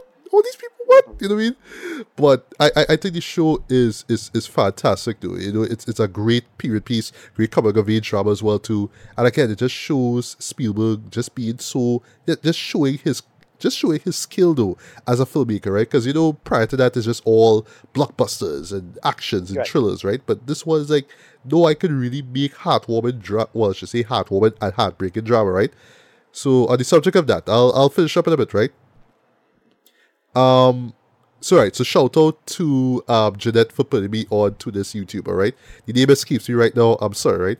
But this was in relation to our review of May December, right? So she finally watched it, and I reminded her of a video from this YouTuber where she was talking about melodrama, right? And why people, like kind of make it, because May December, I don't know if you saw it yet, Ricardo, actually falls within, into melodrama, right? But thanks to Todd Haynes and his knowledge of the genre itself, or the subgenre, he uses it to really touch on something really dark and serious, right? With the subject matter of that movie, right? But it's easy to watch something melodramatic and think it's campy, right? Because it's all these heightened emotions, people yelling and crying and all that kind of stuff, right? So for me, I would easily say that Color Purple is, the old film does fall under the subgenre of melodrama, right? But it is not campy at all. There's nothing about it campy. Say what you want about the southern accents, I don't care. This is pure melodrama, right? And I could tell, let's rewatch this, right? That Spielberg was really drawing from older films, right? Older films, classic films of this subgenre, whether it be Stella Dallas or Mildred Pierce, right? The female protagonist who is really, really struggling in life and going through a lot of hardships, right? But somehow she manages to rise above water and just stand up for herself, right? And be strong, right? Through all the struggle. And you really saw that through the characters, I would say, of both Celie and Sophia, right? Played by Whoopi and Oprah. They go through so much, boy, and they still come out of it strong, right? And yeah, the heart of it all, that's really what this show is about, right? Few things for you, right? One thing that really caught me by surprise, we'll bring it up in our review of the new film, right? I think because this is right around the time when the PG-13 rating was established, right?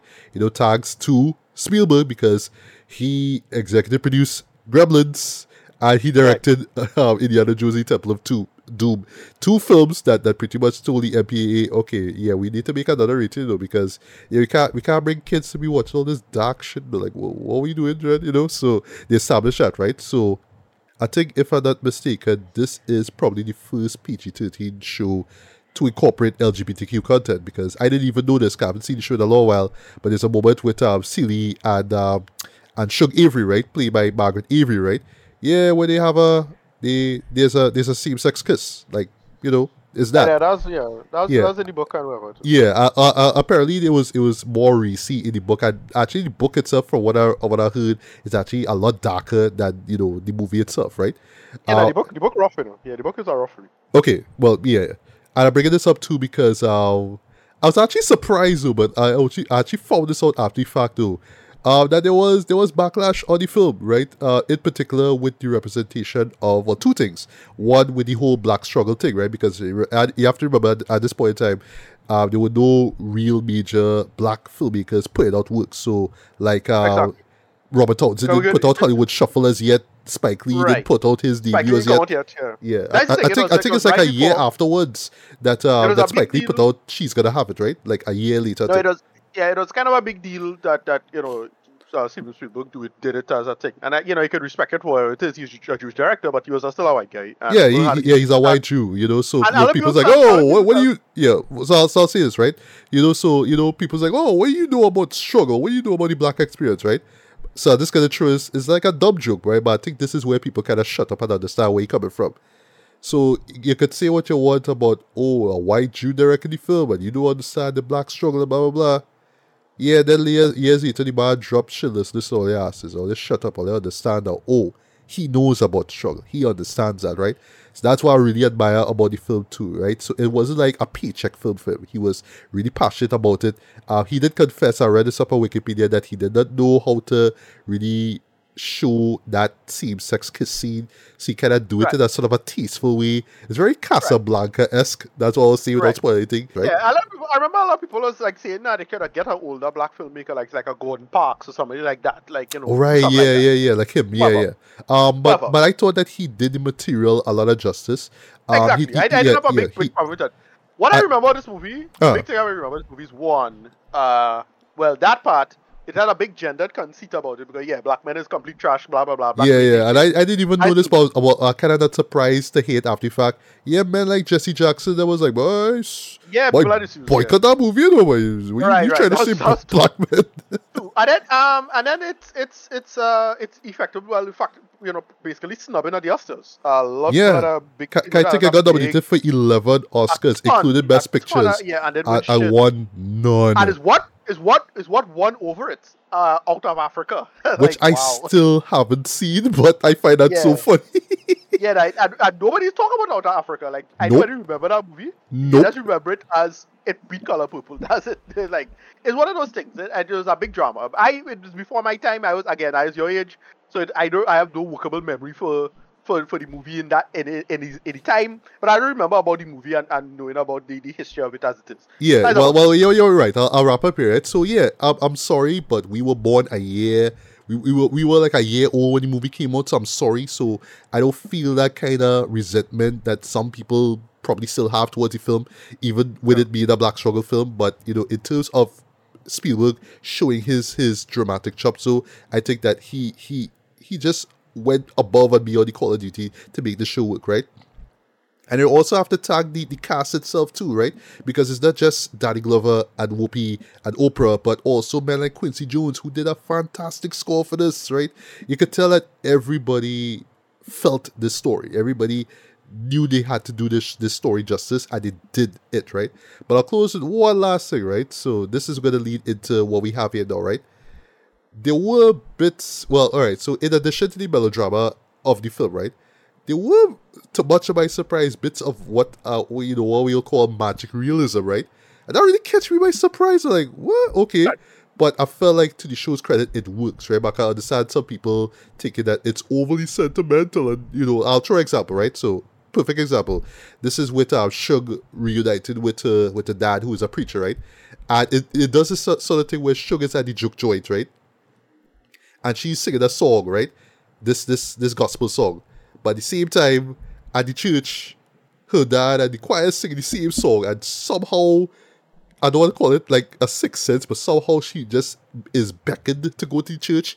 So she and her friends walk from the juke joint, to the church, and she's like singing to the dad. And it's almost like, take me back, I'm sorry, I left you, blah, blah, blah, that kind of stuff. I will say that the new film does that a lot better, right? But again, the point is, something like that will never happen in real life, though. But in the context of the show I think it works though. It's again, it's magic realism, but I think it works in the show itself, right? So you're not supposed to 100% believe it. Like, no, it's not possible, but it works from a thematic and emotional perspective. It's really the emotion that works, right? I'm bringing this up to and I'll wrap up here for good, right? Until you get to your points, right? Material like this is ripe for musical dread, and Right. yeah, it's not just the magic realism aspect of it. It's not just the music parts of it too. But it's the melodrama of it too.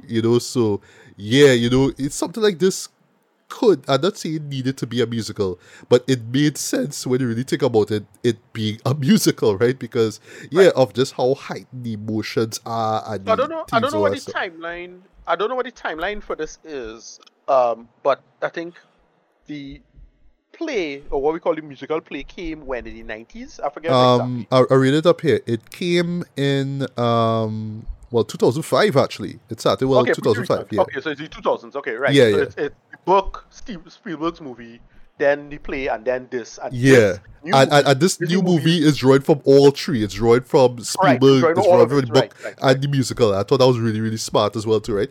Because right, yes, people will go in and expect the Spielberg film.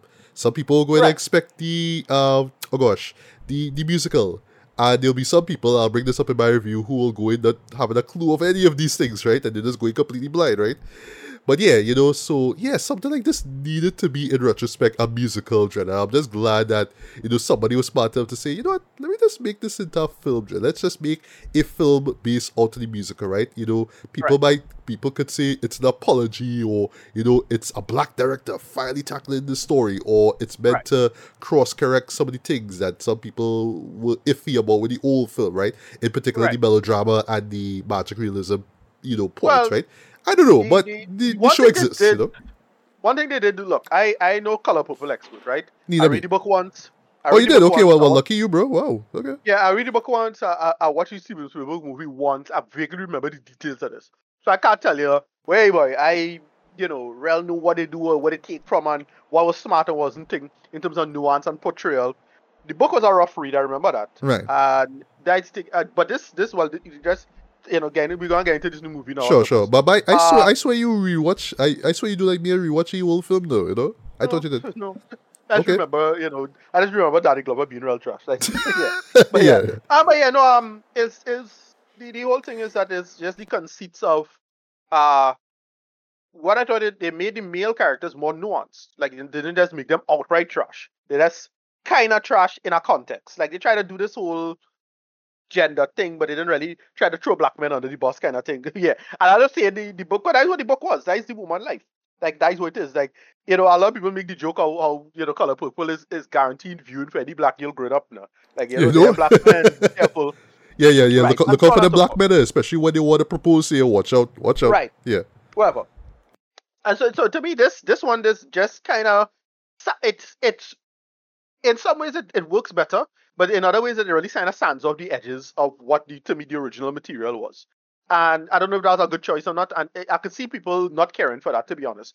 I was in the middle about it because I felt, nah, they could probably like be closer to the book or do it more. Look, I just try to cater towards the more edgier end of things when it comes to this kind of stuff, right? So I felt they could have, like, for lack of a better term, be closer to what the author was trying to portray, in my humble opinion. Right? So that's why the Spielberg movie still worked better, because the Spielberg movie, kind of does it. This one softer. Not as thing. This color, what's his name? Like Domingo? Yeah, Coleman Domingo. Yeah. Coleman Domingo. I can't remember his A name. Yeah. name and a person I've always seen, but it's not like he's always like those guys that you Oh, don't really see. All right, so another show I need to check out. Stuff that I missed out last year is Rustin. I've been hearing a lot of great things right. about Rustin. I've actually been hearing about how great he was in that film Rustin, like best actor great, right? But yeah, like there was never a film that I kind of zeroed in on, like, okay, like, yeah, he will always be this character, or I always remember him as this character. It's just right, this guy from that show, that's who he is. So him playing Mr. Mr. Yeah. Now, right. He works. I find I actually prefer him to Danny Glover in this. To Me be too, me honest. too. Yeah. But I thought it was a good balance, and again, it being a musical. Oh boy, I miss good musicals, because boy, wish I had to wish out to my mouth with this one. Hey, you This know, is while why I was watching this, I was telling myself, I'm hoping Ricardo enjoyed this movie because of how scarred he was by Wish. Yeah. You had to listen. You cannot f this up. You had to get music right. And yeah, this one they had some really good numbers in this. They made it Yes. work. They put it together and push that conceit as it is, and it's really good stuff. Everybody was good in this. Yeah, and I forget her name. From the she win this music competition back in she days. She's pretty good in this. What's it called? Fantasia, bro. Fantasia Yeah, Barrini. Yeah. Burrito. Yeah. Yeah. Here's the thing. Here's the thing. Like, okay. So sorry to cut you, but we had to mention that just quickly that god awful poster, right? Oh my god, oof, right? Right, that's the only thing that was kind Yeah. of bad. Like, yeah, they really cannot make an effort to the poster. Yeah. They clearly subbed out to some shit on, right? Yeah, So, but for me, right, like going in, right, like I wasn't really thinking about because I saw the original, right. So I just sort of went and like kind of hoping to be surprised at who's gonna play who, right. So I wasn't really thinking, even though she was in the cover, in the poster. Hey, Fantasia is the one who's playing Celie. I wasn't really correct. thinking about that, right? So I was actually kind of surprised that she played that. I thought that she played her like excellently, right? She was great. Yeah. Yeah. And of course, well, I mean, she could sing a heart. We knew this since the 2000s. Right. But boy, she has not lost it. But she could still sing. Like, wow. Yeah. But they get everybody. They get this girl from Orange is the New Black. She in it. She real good. They get Yeah, McGill, Daniel Brooks. I loved Daniel her. Brooks, Loved right? her as Sophia. But I should more think from Peacemaker. Peacemaker, right? Yeah. And pitch perfect casting as Sophia. I mean, like, look at her. Like she instantly, she is Sophia, right? I thought that she did as great a job as Oprah did. The only advantage she have is just she have more spunk and she get to sing a couple songs, right? So yeah. Right. And then they get what you call she boys. God, Shuki. I want to say, oh God, where's she name from? Taraji P. Henson, you know. Yeah, what was she character name from? Empire. Sugar. Cookie. How can I remember? How can I forget that? Yeah. Right. And yeah, no. The thing is, like, you know, everybody comes together reasonably well for this. It works. When you think about it like a musical and you treat it like that, it really works, right? It don't make sense compared to the Spielberg film. It takes some stuff from the Spielberg film. It does. Yes. But it really works as just the musical. Just thinking about it as a musical. No, I want to go back and watch like a filmed version of the play. And again, it does. Let me tell you something. They avoid that bullshit. Oh, film and a play. Film and a play. Yes. Yes. I love that they didn't do that. It is a movie. Like, yes, you know, they incorporate space. People move about in the space. It's not in one room. Well, okay, like there's a couple of dance sequences or whatnot where it's in one set. That's fine, right? But they make use of the full space of the show. And yeah, so I dug this for it was it comes to the music works. It works with the numbers. Everybody bounce over her. They get John Baptiste to come through, and I'm like, yeah, boy. Like all that is fine. Like all that is a whole thing by itself. I'm like, yeah, nice man, not bad. I don't hate any of it as the working conceit. And yeah, that's how I feel about this. It's really cool stuff. It comes together well. They tell the story and they do their own thing, and I just really enjoy this. I don't know if I can't say in good conscience I enjoyed it necessarily more than the original or the Spielberg film. Spielberg film did its thing. I ain't saying no, but this one is just really solid stuff as a working product, man. Really overall solid stuff, in my opinion. Yeah, I wholeheartedly agree with you, man. As far as the original film, like I know there will be people who will compare the two and say, well, you know, the first one's better because it's more dramatic, but that to me is not the point, right? I think that these two shows exist, as to compare and contrast, right? So because while the original one does more on a dramatic level, this one does more on a thematic level in terms of just getting the point across and just doing it through song, through the acting and the performances, all that. They do that well, right? But in no way would I say one is better than the other. I just love that there's two versions of a beloved book that exists that you can look at and be like, you know what, if I feel it for the melodrama, I'll go for the 85 film. If I feel it for the musical, I'll go for the 2023 film. And that's really what it is, right? I thought that everybody did their thing, right? So not gonna say that, the acting was truly roof for what that. I just felt for what it was.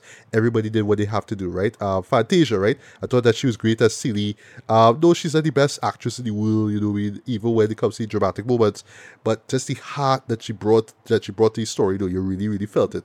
I love the, how, with her, touching on the whole black empowerment aspect of Celi's character arc, though, how she expresses it, though. Like, there's a great scene near the end where she performs this one song, and just as a summary of the experiences she went through, though, yeah, it really hurt. And I love how it's without spoiling much, it's very Singing in the Rain kind of inspired, but just without the rain. You know what I mean? Like, just the outdoor setting. It's somebody outside of a building, but they just in this zone, and they just like so joyous. You know what I mean? And they're just singing, but they're all alone. You know what I mean? They're just in their own zone, right? And she does that. I thought that was great.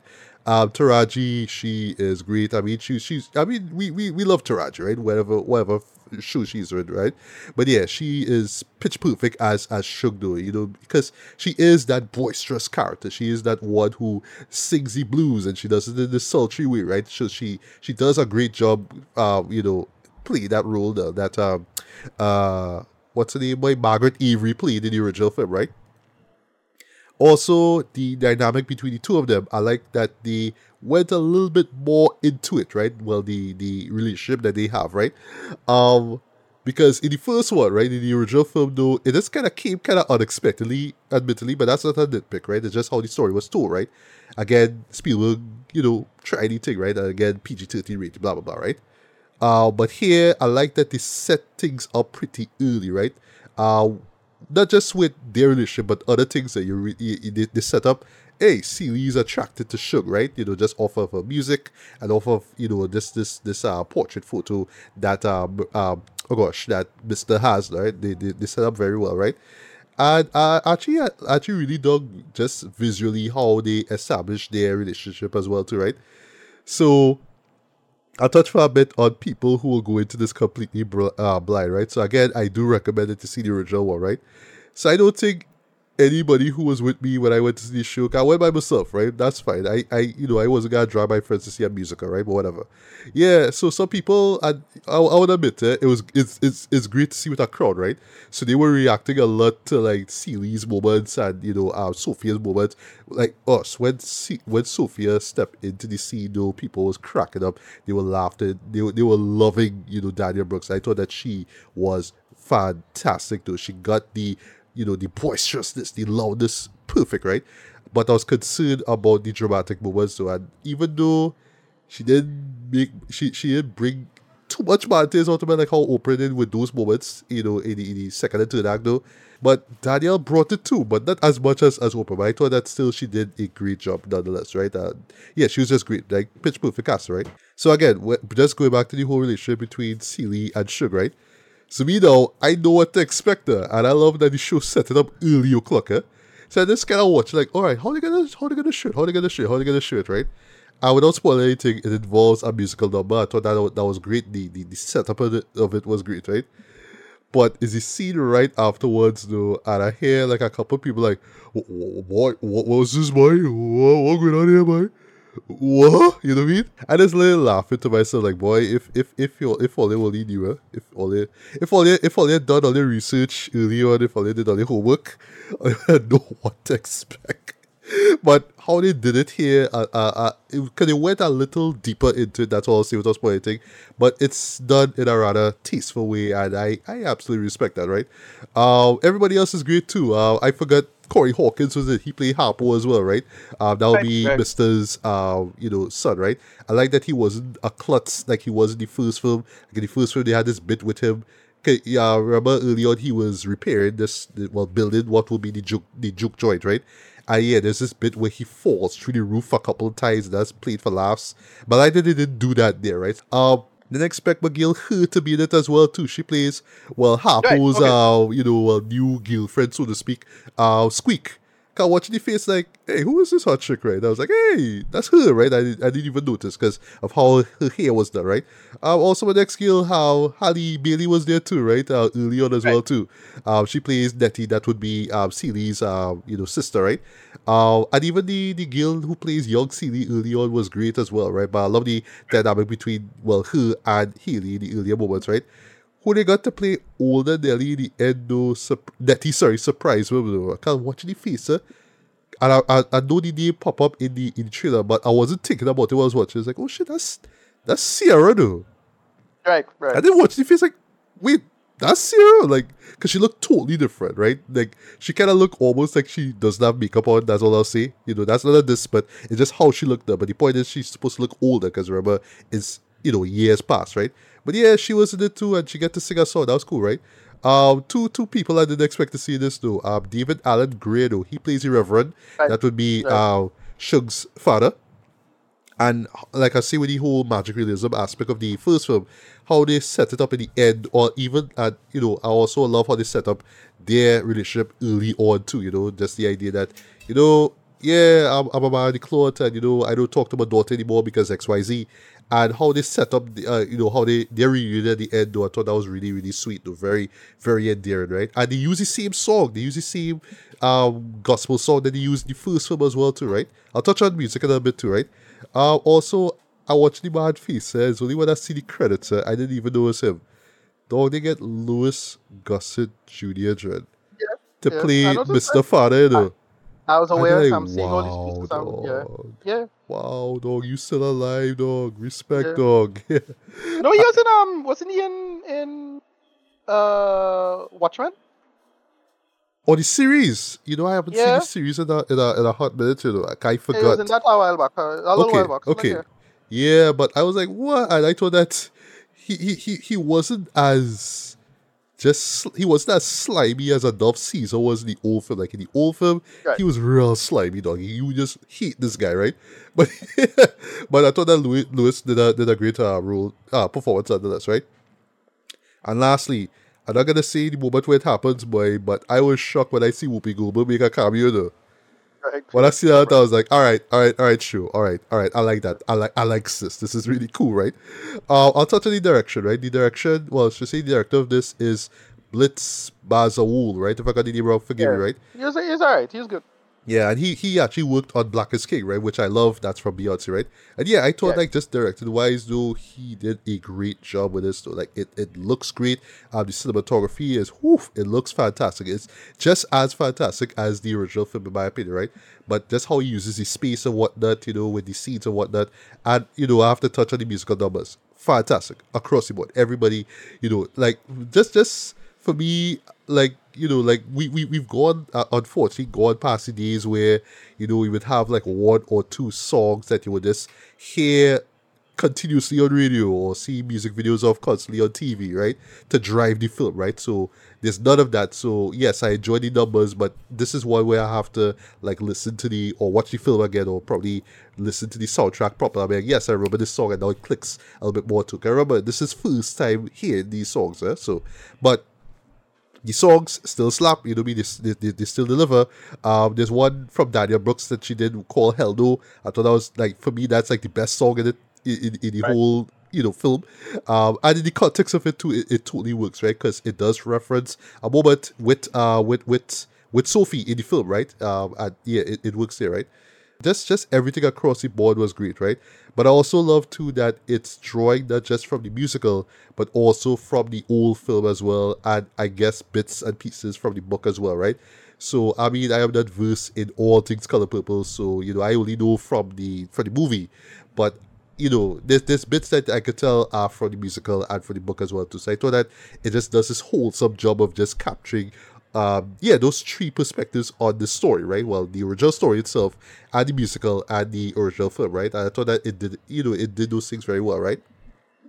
Even right down to the end as well, too. I thought that was really like heartfelt, though, like way more heartfelt than how the original film ended as well, too, right? Well, but just the setup of it too was really really powerful, though. I didn't expect that they would go there, but they went there, and it works, man, right? But yeah, ultimately, I thoroughly enjoy this, man. And I just love it that this is its own thing, but it's also drawn from the old film. And you can just kind of see these things as just two distinct films with the same story, with the same characters that you know and love, or the characters that you detest, like Mr., for example. And also, yes, I have to agree with you. I actually like how Coleman Domingo portrays him, right? So he's not pure scum, he's a complete scum, right? But to be fair to Danny Glover's credit, right? He wasn't pure scum neither, right? But he was mostly scum. Right. He was mostly scum. Mr. was occasionally scum. You know what I mean? But there's moments where you kind of just watch him and you pity him, right? That's really, again, that's the point of the Mr. character. Like you can hate him as much as you want to, but ultimately you have to kind of load him, right? I do love how they make like these little like narrative choices in terms of where his character goes. Like there's one bit involving where the show ends, where I felt was a little bit rushed in the old film. I like how they show it, how to say it, detail, right, in this version Right. here. So I really dug it, right? I really dug how they did that, right? And yeah, I really enjoyed this, man. So I think I talked long enough. So yeah, rating wise for me, like 4.5 out of 5, man. If I had seen it for Christmas, because it didn't come out in Christmas, unfortunately, down here. But if I did, and if I managed to see it before, for the final episode, yeah, this would have been my best stuff for sure. Not an honorable mention. This would have been a best stuff for me, easy, right? As a musical, it works as an adaptation of the story. It works as a bold new take on this story. It works as well. And just as not so much as a companion piece to the old film, but just as, hey, it's 2023 and we want to tell the story again. Yeah, it totally works, man.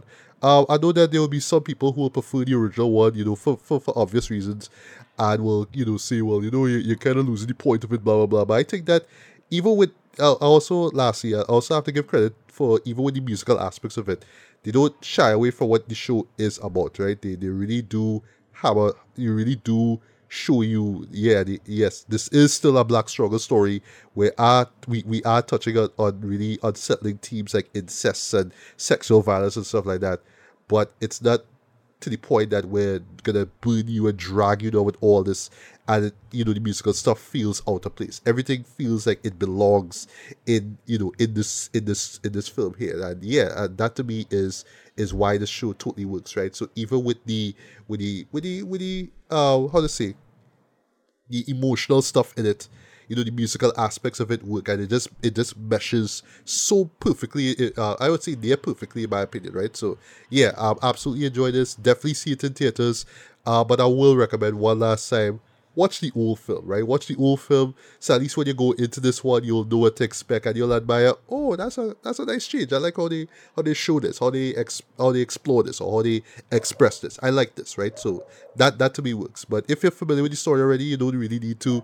If you're going blind, I guess you'll still enjoy it, but just kind of go in knowing, just at least, right, what the story is about. I would say if you're going with some kind of marginal knowledge as to what the show is about, you'll be fine, right? But if you're going kind of blind and not knowing what to expect, you'll be kind of like, I don't want to say put off by what it is to see, but you'll be like kind of shocked at some moments where it's like, no, that's his story. Even when things kind of get violent, that's his story. When things get draining, in terms of emotion, that's his story, right? So I got that, and the musical aspects and in this film, and yeah, both of these things work together. So yeah, absolutely enjoy this film.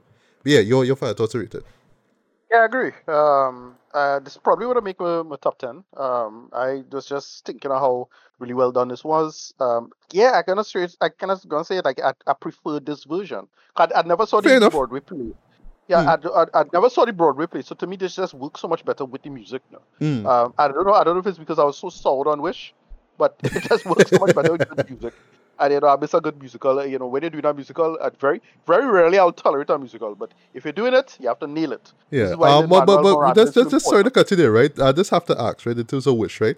Is it that the songs weren't catchy enough? Yeah, Because they're there were some terrible. catchy ass songs in this movie, right? But Of was it that course, the that's what I'm songs in saying. the Wish weren't catchy?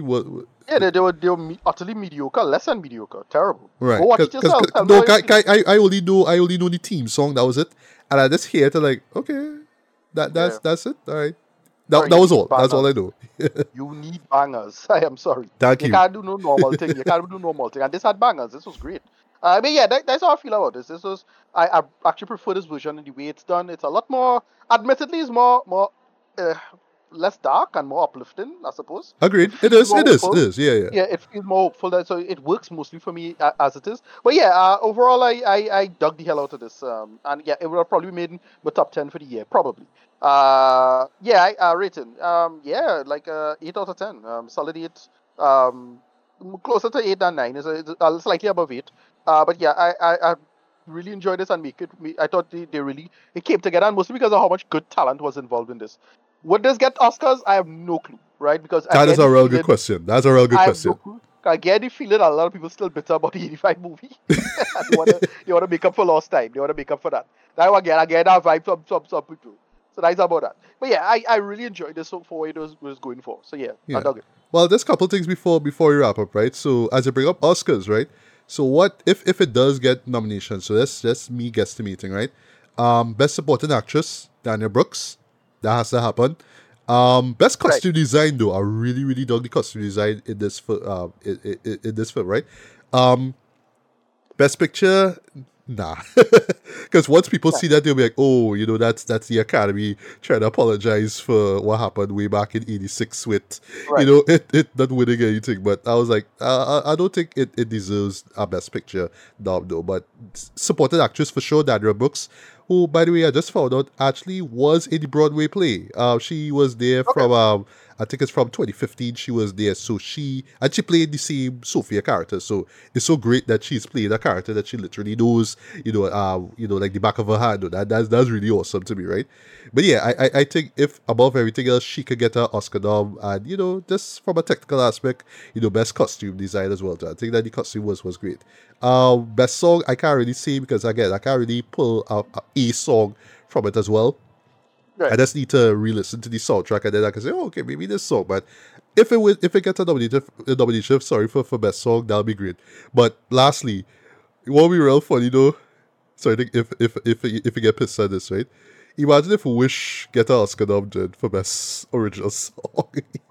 Don't tell me that. That's like when Suicide Squad win an Oscar. I'm like, oh god, for that. But it's for the obvious one, makeup and hairstyle, right? Because of what, Killer Croc, you know what I mean?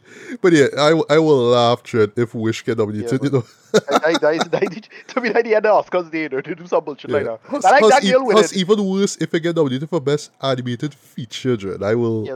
Some bullshit like that. Whatever. Yeah, what you saying? It remind you of what? When this girl, in my humble opinion, I thought she was worse in the category, and she win when she win for La La Land. Emma Stone, who I know you were going to love. I know you're gonna love when you see poor things. Yeah, no, she was good at poor things, and I saw poor things. She was good at poor things. All right, but just I remember you real hated her performance in that show. I was like, it wasn't that bad, was it? It was. Listen, it is not bad. It deserves his nomination. It is the worst in the category. Oh, in the category, I got you. Everybody was better. Everybody was better. Sorry. Yeah, I have to look back at the list at that time, right? But yeah, other than that though, this is Oscar worthy. Here's hoping that they get some Oscar noms though. But even if it doesn't, it's really worth checking out. But again, I strongly recommend that you watch the old film first, so at least you know what the story is, or be reminded of what the story is before you go into this new one here. Right. All right. So with all that being said, Ricardo, where can people find you online? Bora. Armedi on Blue Sky. You can find me there. You can just type in Ricardo Medina on Facebook. You can find me there. So yeah, Bora at Armedi on Blue Sky. Don't try for Twitter. Not useful. But Blue Sky, I'm reasonably active there. And then you can just type in Ricardo Medina on Facebook, and I will respond to any messages. So that's it. Yeah. Okay. Cool. Usually I'm on Instagram. Usually I'm on Instagram, YouTube, and Facebook. The latter two of which you'll find extras from today's episode, along with other episodes of BBB Radio, retrospect reviews, BS Pizza Bailey, and Hip Hop Sub 10. And yeah, that's pretty much about it. So once again, guys, good morning, good afternoon, good evening, good night, whenever you're listening to this. This was Matthew Bailey and Adam Medina. And we are signing off from another episode, or should I say the season 4 premiere of BBB Radio. So until the next one, take care, stay safe in and out. All the best to you and yours in 2024. Peace.